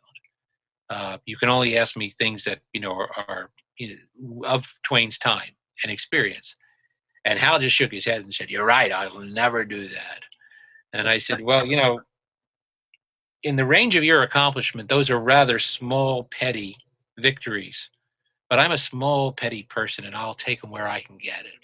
So, that's the only ways that I know of that I've got any edge, because otherwise, like I said, nobody will ever touch him. Nobody will. He did about 18 hours of material as Mark Twain in an ever-changing, evolving show. And he did it at such an incredible high level. And whenever I think I'm getting pretty good, I remember one of the performances I've seen him do, or I go back and I look at the 1967 CBS special and I go, no. No. It's the best thing I do as an actor, and it's not 1/10 of what he could do as an actor. So I live in Connecticut. I live 20 minutes away from the Mark Twain house. I've been there many of times on the tour, and it's so interesting. It's funny because I was on the tour maybe several years ago, and I brought up the question about them taking words out of the book because, that's not politically correct anymore. I said, but that's how they talked back then, and it shouldn't be censored. And the woman said, out of all the tours I've done, you're the only one that actually brought that up. I said, really? I was the only one who brought that. I think that's a huge thing, that they want to take words from classic literature because it's not politically correct anymore. And I think that I do not agree with that at all. And she said, yeah, I agree with you. She goes, it seems like most people don't even know or care about it. Like, she was talking about the younger people. And I said, well, they should care. Well, I tell you, and you'll relate to this as a performer, is that, when I do certain things, as a performer with the theater company my wife and I have, it's new and I'm not as comfortable with it, but Twain is I guess because I have got so much committed to memory and I've been doing it for so long, that I'll switch it up. I mean, if I go out and I'm going to do like 2 hours of material and I detect the audience really likes this sort of thing, I'll change my game plan midstream and say, okay, I'm going to go more down this road. And, and almost every time the instinct is right. As you know, as a comedian, you get very good at reading audiences. You get very good at sensing audiences. And, but Twain has become the most comfortable thing I do. That white suit is an extraordinarily comfortable outfit to wear. It fits very well and it fits very comfortably. And when I walk out on stage as Twain, I cannot think of the last time I had anything close to what you would call nerves or stage fright or butterflies or whatever you want to call it. In playing Mark Twain, I can't think of any time. There's one exception, and that's in 2000. I can't remember. I want to say 16, but I'm not positive. 2016, 2017. I was invited to play Mark Twain in the house at Hartford. And Cindy Lovell was the director at the time. And she brought me in. I played Mark Twain at Quarry Farm, where he spent his summers. I played Mark Twain at the Thurber House in Columbus. I played it at the Barter Theater, the theater I wrote the history of. I've played it in many, many different states. But we got to Hartford that day, and we were going to do it at the visitor center, in the auditorium in the visitor center, that very nice modern stage. And when we got there, Cindy said, well, there is one other way we can do this. And I said, yeah, what's that? She said, well, you could actually perform this in the house, in the library, where the family used to put on things. We'll set up chairs in there, and you can do it in there. And when they revived me, I said, I could have sworn you said I could perform in the house, And that's where so the dressing rooms. Now, the first time I went to the Mark Twain, I grew up on Long Island. I grew up in Huntington, Long Island. And the first time I went to the Mark Twain house, about 1973, 74, I was about 15 years old and falling under the spell of Mark Twain. And my parents drove up there and took me there. And at the time, there was no that modern visitor center. That's very new. The visitor center where you bought your tickets and where the gift shop was in what's now the Coach House. And all the exhibits were in the basement of the house. They were in the basement of the house had been transformed into exhibit space down there. And there were 2 restrooms down there. There was a men's room and a women's room down there. Well, that space had been completely deserted. It's just really used for storage space now. But the bathrooms are still down there. So they said, I performed a show with my wife, with Sarah, and they said, you can use the bathrooms down there as your dressing rooms. And when it's time, there's a stairway that comes up and enters into the main hallway. And then you can come into the library through the side bedroom. I have to admit, performing as Mark Twain in that house got to me. There was a case of nerves that night. Getting dressed in that basement in that, and then going up those stairs was just spooky. It was just, and when, I came out in that main hallway and worked my way around, I thought, wow, this is a moment. And the show went very, very well. And good. I had just done a book on Twain, so we did a book signing afterwards. We went back over to the gift shop, and then we did a book signing in there. And as we were walking over, Cindy said to me, you're the third person to ever played Mark Twain in the house. Oh. I said, and one of the others was Hal Holbrook. I said, really? And she said, yeah, we're very careful. We can't just let anybody come in here, and you have somebody who comes in and portrays Mark Twain and they do something which violates the spirit of Mark Twain in the house, it could be very problematic. I said, well, what'd you let me do it for? And she said, because of your standing as a Mark Twain scholar, you're not just a Mark Twain performer. The fact that you've actually, published papers on Mark Twain and books about Mark Twain, we figured we were fairly safe with you. We figured you weren't going to do anything which was you were going to stick very close to the spirit of Mark Twain. And I said, well, I'm glad you didn't tell me that before I went on. I was nervous enough before I went on. If you had told me that before I went on, I might have collapsed. No pressure. But the Hartford house, that's the only time I ever felt it. In many, many years, it's the only time I've ever felt anything close to that. Those butterflies, those pre-show butterflies. Once I put on that suit, I'm fairly confident in how the show is going to go. So, and that's all due to Mark Twain. It goes back to what we were talking about before about how, they'll always take it from Mark Twain when they won't take it from anybody else. So you have a chance to come back to Hartford, because I'd love to see you as Mark Twain. I have a standing offer. To go back to Hartford. As a matter of fact, they invited me. I'd done a book. I love this book. I love the way it came out, called Mark Twain for Cat Lovers. And Mark Twain he adored cats. He had cats his entire life. And we have just so many great pictures of him with cats. So, we just had no shortage of just lovely, charming pictures of him with cats. And he had them from childhood up to his last days in Stormfield in Redding, Connecticut, where he died. So, this is a collection of all, his thoughts on cats, stories he'd made up for his daughters about cats, cats that appear in his stories and books. And Hartford did a whole display at the Visitor Center on Mark Twain and dogs and cats. And they used this book and a book a friend of mine, Kent Rasmussen, had written on Mark Twain and dogs as the centerpiece. And they invited us both to come in. Neither one of us could make it. And but there's kind of a standing offer to go back. I know them well. So I'm sure sooner or later I will get back there. And, hopefully we'll be packing the white suit with me when I go. All right. Well, next time I will definitely be there in the front row watching you as Mark Twain. Well, again, it's one of the things about the pandemic I've missed. This is the first year I have not played Mark Twain since like 1979.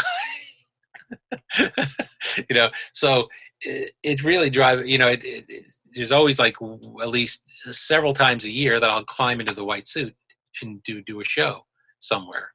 And this is the first time that's been cut off. And, so I do miss it. I do kind of miss the, You ever do a one-man Zoom show? I wouldn't mind doing it. I don't know that I would do what I normally do. I would probably try to do something special, because the problem with doing a Zoom show is so much of it is the response of the audience. It's like doing stand-up comedy in front of a Zoom camera, right? Exactly. You're not being fed the response of the audience. So much of comedy is reciprocal, and you've got to be able to feel what the audience is getting. And that's tough. That is tough. I did a talk on Mark Twain. I do a talk on Mark Twain and Rod Serling called Moralists in Disguise, basically talking about how they were both extraordinary moral writers who gradually disguised the messages, Mark Twain with humor and Rod with fantasy. And I've done this talk for many years. There's a lot of laugh lines in it. And I did it for a library for Zoom. And you don't know whether they're laughing or not. You don't know, is it like, you get to the legend, you're like, well, I think they're laughing. I think this is going well. But, but it's also, comedy is so much about how the audience feeds you back. And the problem with Zoom is, no matter how good the connection is, you don't know. So I wouldn't mind working up like some specialty material on Mark Twain for Zoom presentations, but I don't think I would do the type of show that I've done, that I usually do, because I think that requires an audience. I think it requires the audience and the audience response, and we all going through it in a communal way together. I can't imagine doing stand-up comedy by Zoom. I did stand up. I used to work with a partner. I've done my share in the comedy trenches. Okay. I've had two comedy partners, and comedy teams have all disappeared. There's nobody that has comedy teams anymore. And that's largely, I think, because the function of comedy clubs became servicing a very young, often drunken audience. And in order for comedy teams to work, comedy teams talk to each other. They don't talk to the audience. Stand-up comedians talk to the audience. So in order for comedy teams to work, the audience has to be interested enough to invest in the relationship between the two people on stage. And that's become almost impossible in clubs. So, in the last days when you could actually, and the majority of work I got, my ex-comedy partner, the guy I worked with 5 years in Tennessee, Virginia, Kentucky, asked me what he's doing now. What is he doing now? His name is David Browning, and David is the official Barney Fife impersonator. That's hilarious. Really? He bills himself. You want to look him up? He bills himself as the Mayberry deputy.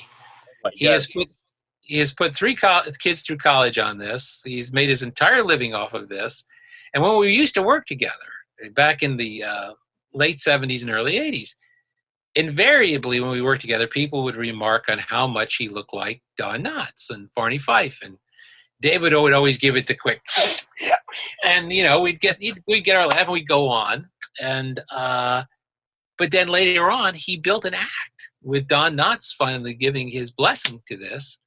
And because you're not going to get Don Knotts to play Barney Fife, but if you want somebody to come to your sheriff's association or whatever, or police benevolent group or whatever, he's gone, around the country. He does more dates than he can possibly book in a year, and he's basically become like the Hal Holbrook of Mayberry, as being, and again, if you look up the Mayberry deputy, you'll go to his website, you'll see, this is what has been his living for all of these years. So, television kindly shaped both of our careers after we stopped working together.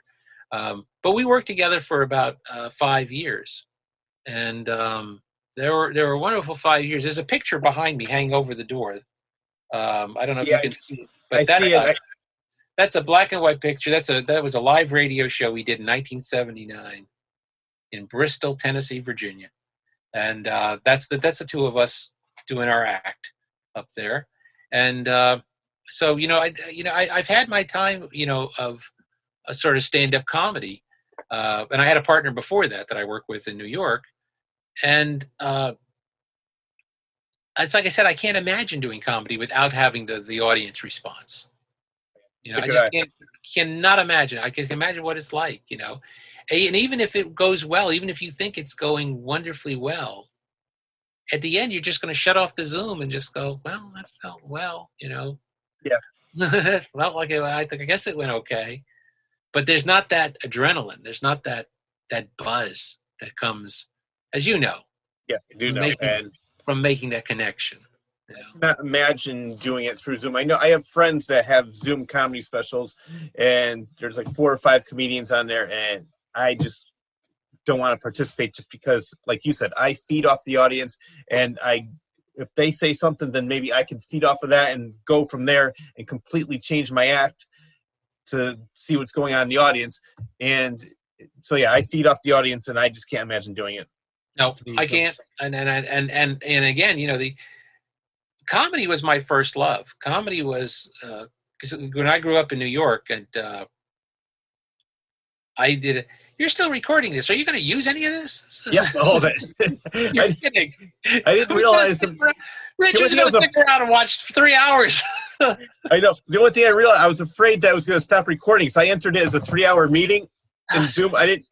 We're just talking and talking. I didn't even realize what time it was until you just said that. Yeah, it's a danger of talking to me. It really is a danger of interviewing me. But I grew up where I grew up, and when I grew up, there was no children's television per se. There was no Disney Channel, there was no Nickelodeon. So what stations like WPIX Channel 11 or WOR Channel 9, what they gave us for children's entertainment was basically the entertainment of our parents and in some cases our grandparents, and they gave us an awful lot of comedy teams. So the earliest influences for me were Abbott and Costello, Laurel and Hardy, and the Three Stooges. It all begins there for me. Everything led off of that. When I finally discovered the Marx Brothers, I saw my first Marx Brothers movie when I was 7 years old. It wasn't even a very good one. It was Room Service. But I could tell there was something different. I said, this is like pure oxygen or something. This doesn't feel the way the others have felt. And I knew there was something, but I always jokingly would tell people I discovered the Marx Brothers late in life because I was 7 years old when I saw my first Marx Brothers movie, which is only partly a joke because by 7 I had seen a fierce amount of Laurel and Hardy and Abbott and Costello and the Three Stooges because they were on constantly on afternoon television. And that led to horror because, at 7 years old, I also saw Abbott and Costello meet Frankenstein, and I was there for the Abbott and Costello half. I was not could have cared less about the Frankenstein half. And then after watching, getting into the old Universal horror films, I remember seeing Son of Frankenstein and my father saying, oh, that's Basil Rathbone. He played Sherlock Holmes, Sherlock Holmes, what's that? And that led me to be interested in mystery, in the mystery field. And all of a sudden I was watching, Sherlock Holmes and other mystery stories. And then you see that, and that was a very close pollination with the gangster movies. And then I was like, oh, movies with Humphrey Bogart and Edward G. Robinson and Jimmy Cagney. And Cagney led me to musicals because of Yankee Doodle Dandy. And Bogart led me to, film noir. And it was dominoes falling, is what I'm saying. Yeah. But the first thing that had to be tipped over, the first domino was comedy. So I always say, that for me, it all started with comedy. I've been able to sort of indulge all of my kind of interests with the books. So there is a Twilight Zone book, and there is a Columbo book, and there's a Mark Twain book, and there's the Night Stalker and such. I would love to do something like something on the Marx Brothers or something like that, because it's the great unrecognized part of my life, and is reflected in my books. You mentioned them because I was about the same age when I was first introduced to the Marx Brothers through my father. My father would show me all these movies, and as a kid, I would be laughing at the jokes. But then, as I became an adult, I laughed for a different reason because of Groucho's double entendres and the things that they said back then. I'm laughing at one thing at 7 and another thing at 22. That they were a great comedy team, and I mean back then started in vaudeville. Hate to say it. I mean, I really hate to say this, and you're probably going to anticipate my punchline here, but one of the things that just utterly destroys me is my students have no idea who the Marx Brothers are. For generation after generation, the Marx Brothers were a rite of passage. You sort of adopted the Marx Brothers when you were a preteen, young teen, and they were about rebellion. They were about anti-authority, and it was almost like you reach an age and you had to get the Marx Brothers and W.C. Fields. And I say the Marx Brothers, I might as well be talking about leaders of the Russian Revolution now, as far as my students are concerned. They have no idea. And I say even Groucho, iconically, they have no idea what I'm talking about. Here's what kills me, because I do the same thing with people that I talk to, and they're like, what are you talking about? And this is what kills me when they're like, I wasn't born then. I said, I wasn't born during the Revolutionary War, but I know what happened. Just because, they're so close-minded of what happened before 1995 or before 1991 when they were born. Mm-hmm. I'm just the opposite. I'm very similar to you. I have very, very eclectic taste, and I'm not just stuck to one genre. I love horror, I love comedy, I love drama, I love the classics. It's just there's too many things going on to just be stuck in one kind of genre, because you're missing out on so much. Music, movies, literature. Well, and I think that, sometimes fandoms, if you will, they almost get stuck in their own world.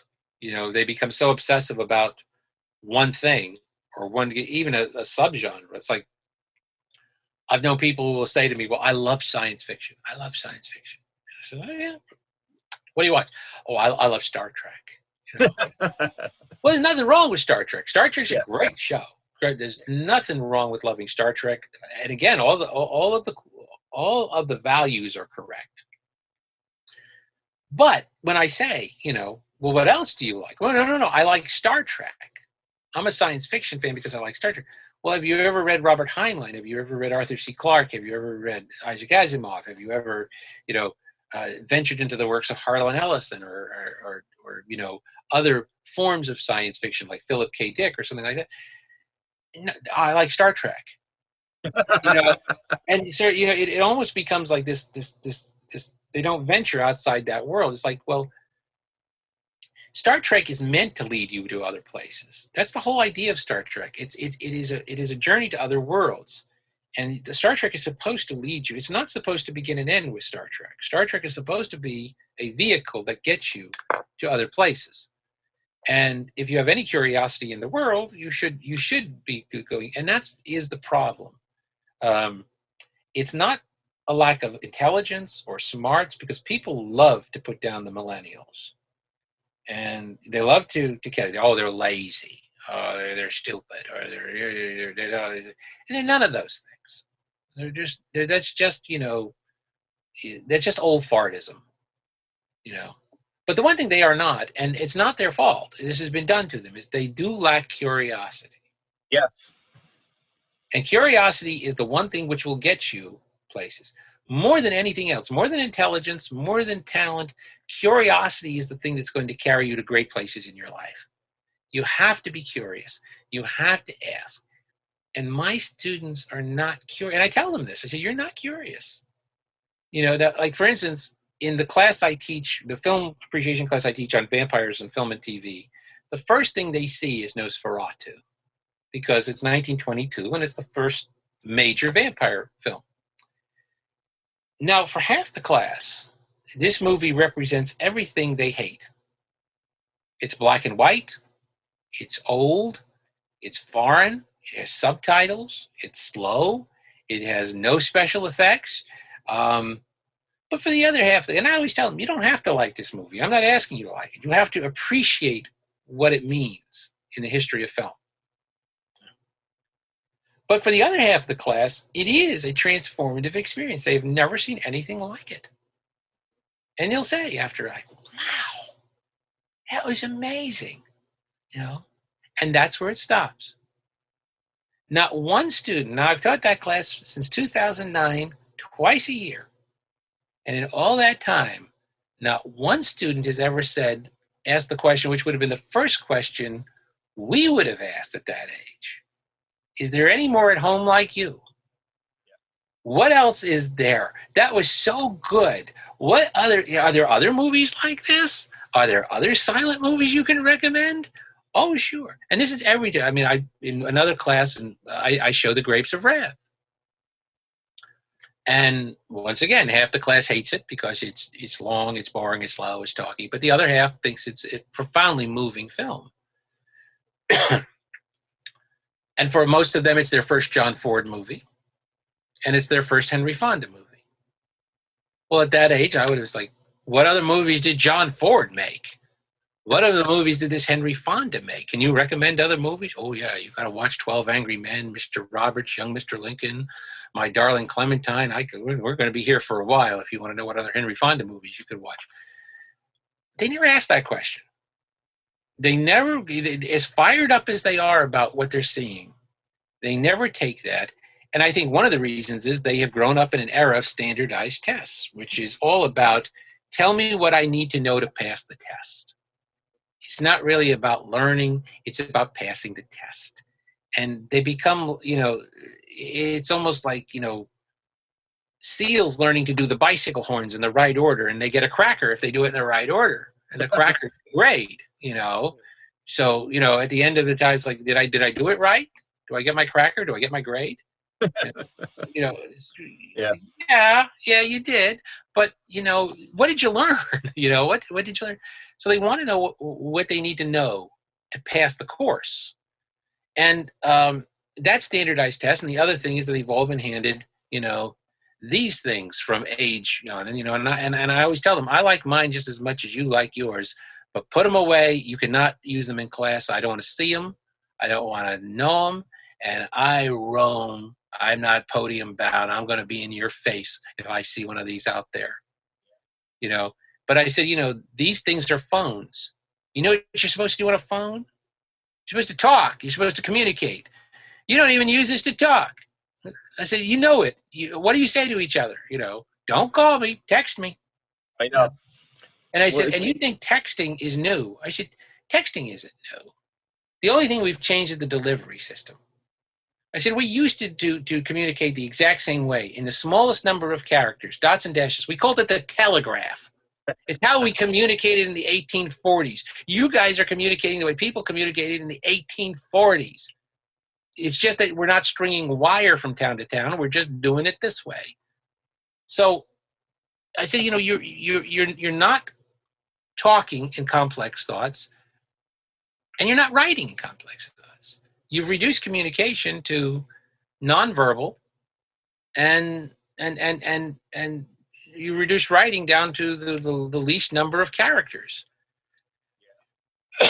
Well, I talked to a teacher, and she said that they had to reintroduce communications back into the classroom because kids didn't know how to talk to each other. Yeah, and I think that's true. I think that's absolutely true. When you spend your whole life like this, I mean, my students always get tired of the parable of the tree, but every class gets it, which is I say to them, I teach in a building on the Kent State campus called Franklin Hall, and I say to my students, I'm just noticing something tonight. I notice it every time I walk into Franklin Hall. I said, there's that gorgeous evergreen tree, that huge evergreen tree outside of Franklin Hall. I said, it's beautiful every season. It's beautiful in the winter when it is bedappled with snow. It's beautiful in the spring when the spring winds blow it one way and the other. And it's beautiful in the summer against the dazzling blue summer sky. And it's beautiful in the fall when it is surrounded by all the explosion of brown and orange and red colors all around it. And I look up at them and I realize they're all thinking the same thing. What tree? Yeah. And I said, you guys don't even know what tree I'm talking about. You pass it every single day, but you pass it like this coming into class.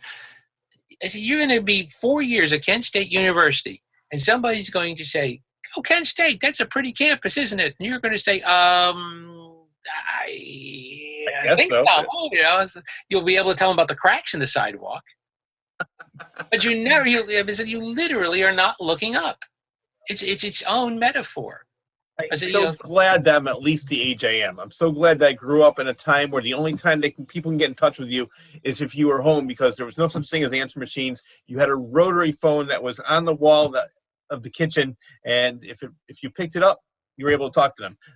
I actually loved living like that. I'm so glad that I had a chance a little bit to experience playing outside, having fun, unlocking the doors to imagination. Well, I'll tell you the one thing that we had as a great advantage that generations after us did not. This is where they were really penalized. We had a thing growing up, and people always put down the 3-network universe thing. Well, there were only 3 networks; they controlled everything, and that's true. But we lost the shared experience when the 3 networks went away. We lost the notion that we were all in the same living room. And because of that, we shared our cultures. We did that through what we called the variety show. Yes. And something as banal as the Ed Sullivan Show. Think of how many people were introduced to jazz, rhythm and blues, all kinds of ballet, opera. Because in any given hour of the Ed Sullivan Show, all of that was there. It had old vaudeville performers, up-and-coming stand-up performers, new rock acts, lounge singers, ballet, Broadway numbers, opera, and you got a chance to sample that. Now, that didn't mean you liked it, but maybe you saw Ray Charles on the Ed Sullivan Show, and you went, hey, what is this all about? Or maybe you heard an old jazz artist like Art Tatum, and you went, wow, how are you going to find it now? And that created curiosity. If you grew up in that era, your head was sort of on a swivel. You were looking at the entertainment of the past because you were being exposed to it. Yeah.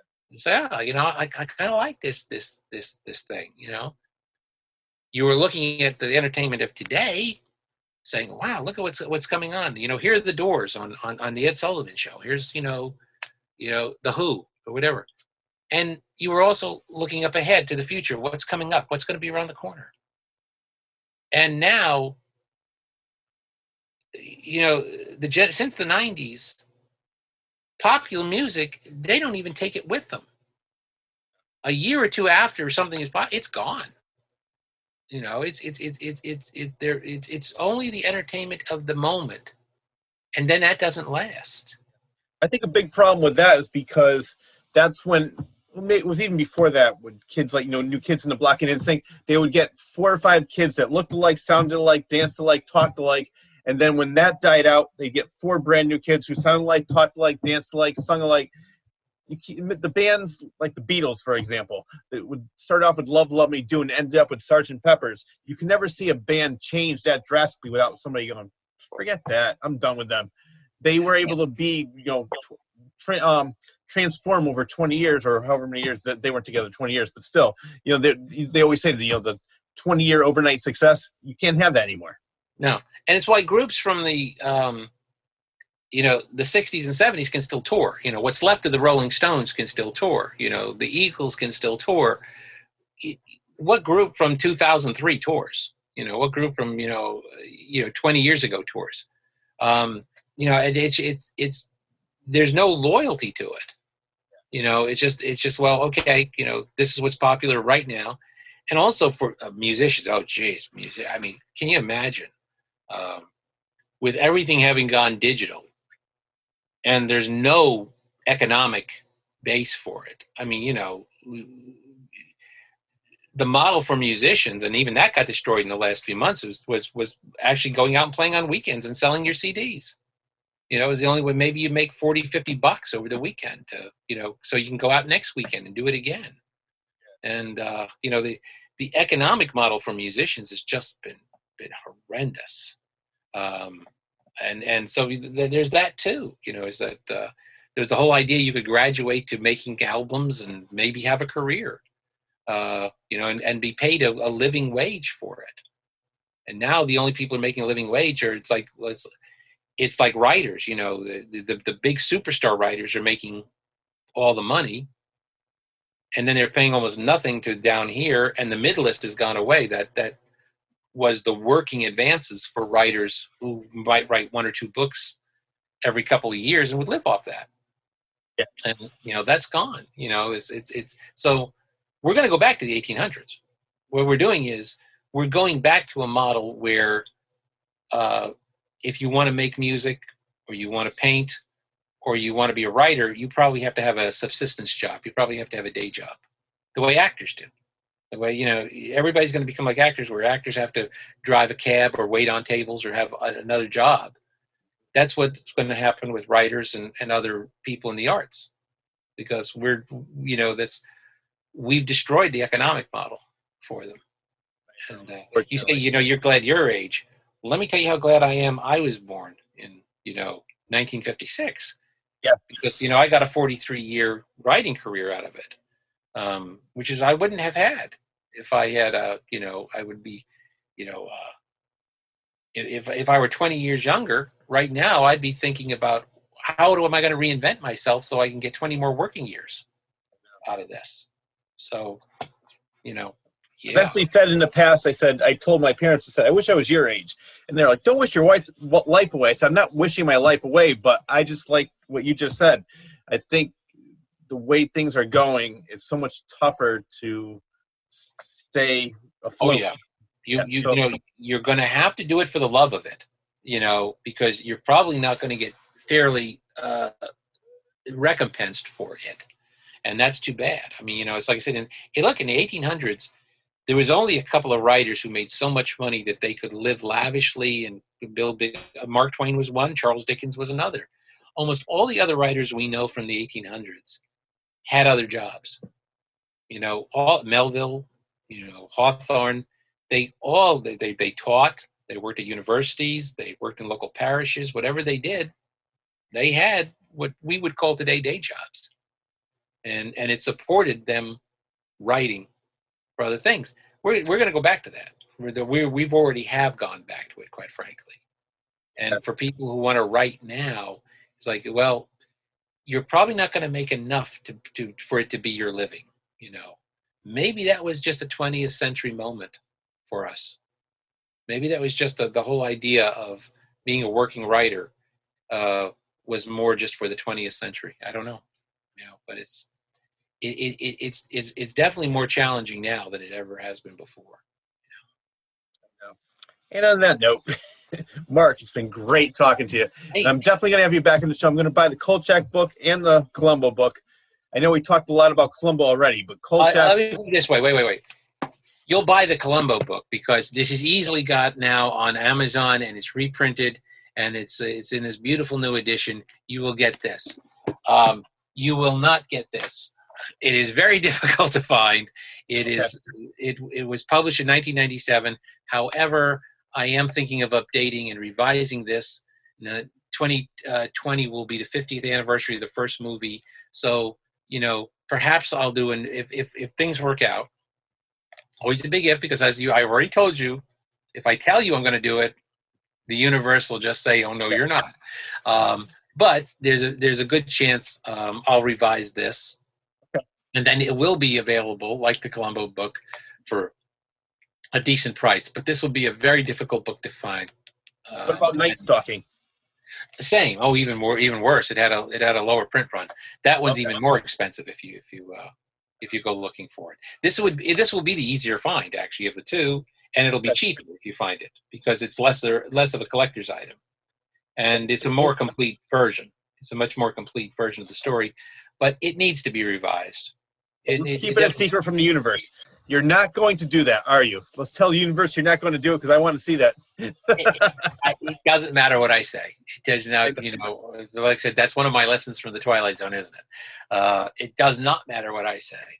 And it's just too unpredictable. Yeah, and a lot of it depends on how well and how quickly the Poe research goes. When's that book coming out? Well, I need to deliver it in October, and then it will be printed the following October. Because this is for St. Martin's, and major publishers go very slow. So they need a year between you delivering the manuscript and the actual book appearing. So the target date for delivering the manuscript is October, and then the publication will be October 2022. Okay. So where can people find you? I have a website, which is markdawidziak.com. It's real tricky. It's just my name.com. I'm on Facebook, and I'm a pretty active Facebooker. I like Facebook, and I post often, and there's our theater company, the Largely Literary Theater Company, has a Facebook page as well. So any one of these ways is a good way to get in touch with me. I'm a very easily found person. But we probably talked for at least over 3 hours, three and a half hours. I could probably talk for another 3 hours, because you're so interesting and you have so many things to say. So thank you very much for being a guest on the Claus Corner. I really do appreciate you having. Thank you, and any excuse to spend some time with Anne, even long distance, is a good one, because she's one of the great people of the universe. I could tell. I'm so glad that I had a chance to have both of you on the show. So that wraps up another episode of the Claus Corner, the Zoom edition. I would like to thank my guests, Anne Serling and Mark Dawidziak, for a fun and interesting conversation on one of my all-time favorite shows, The Twilight Zone, and much, much more later on after Anne left. So keep up the great work, both of you, for introducing the world of Rod Serling to this generation and many generations to come. I would also like to thank you, the viewer, for tuning in. Enjoy your day, everyone.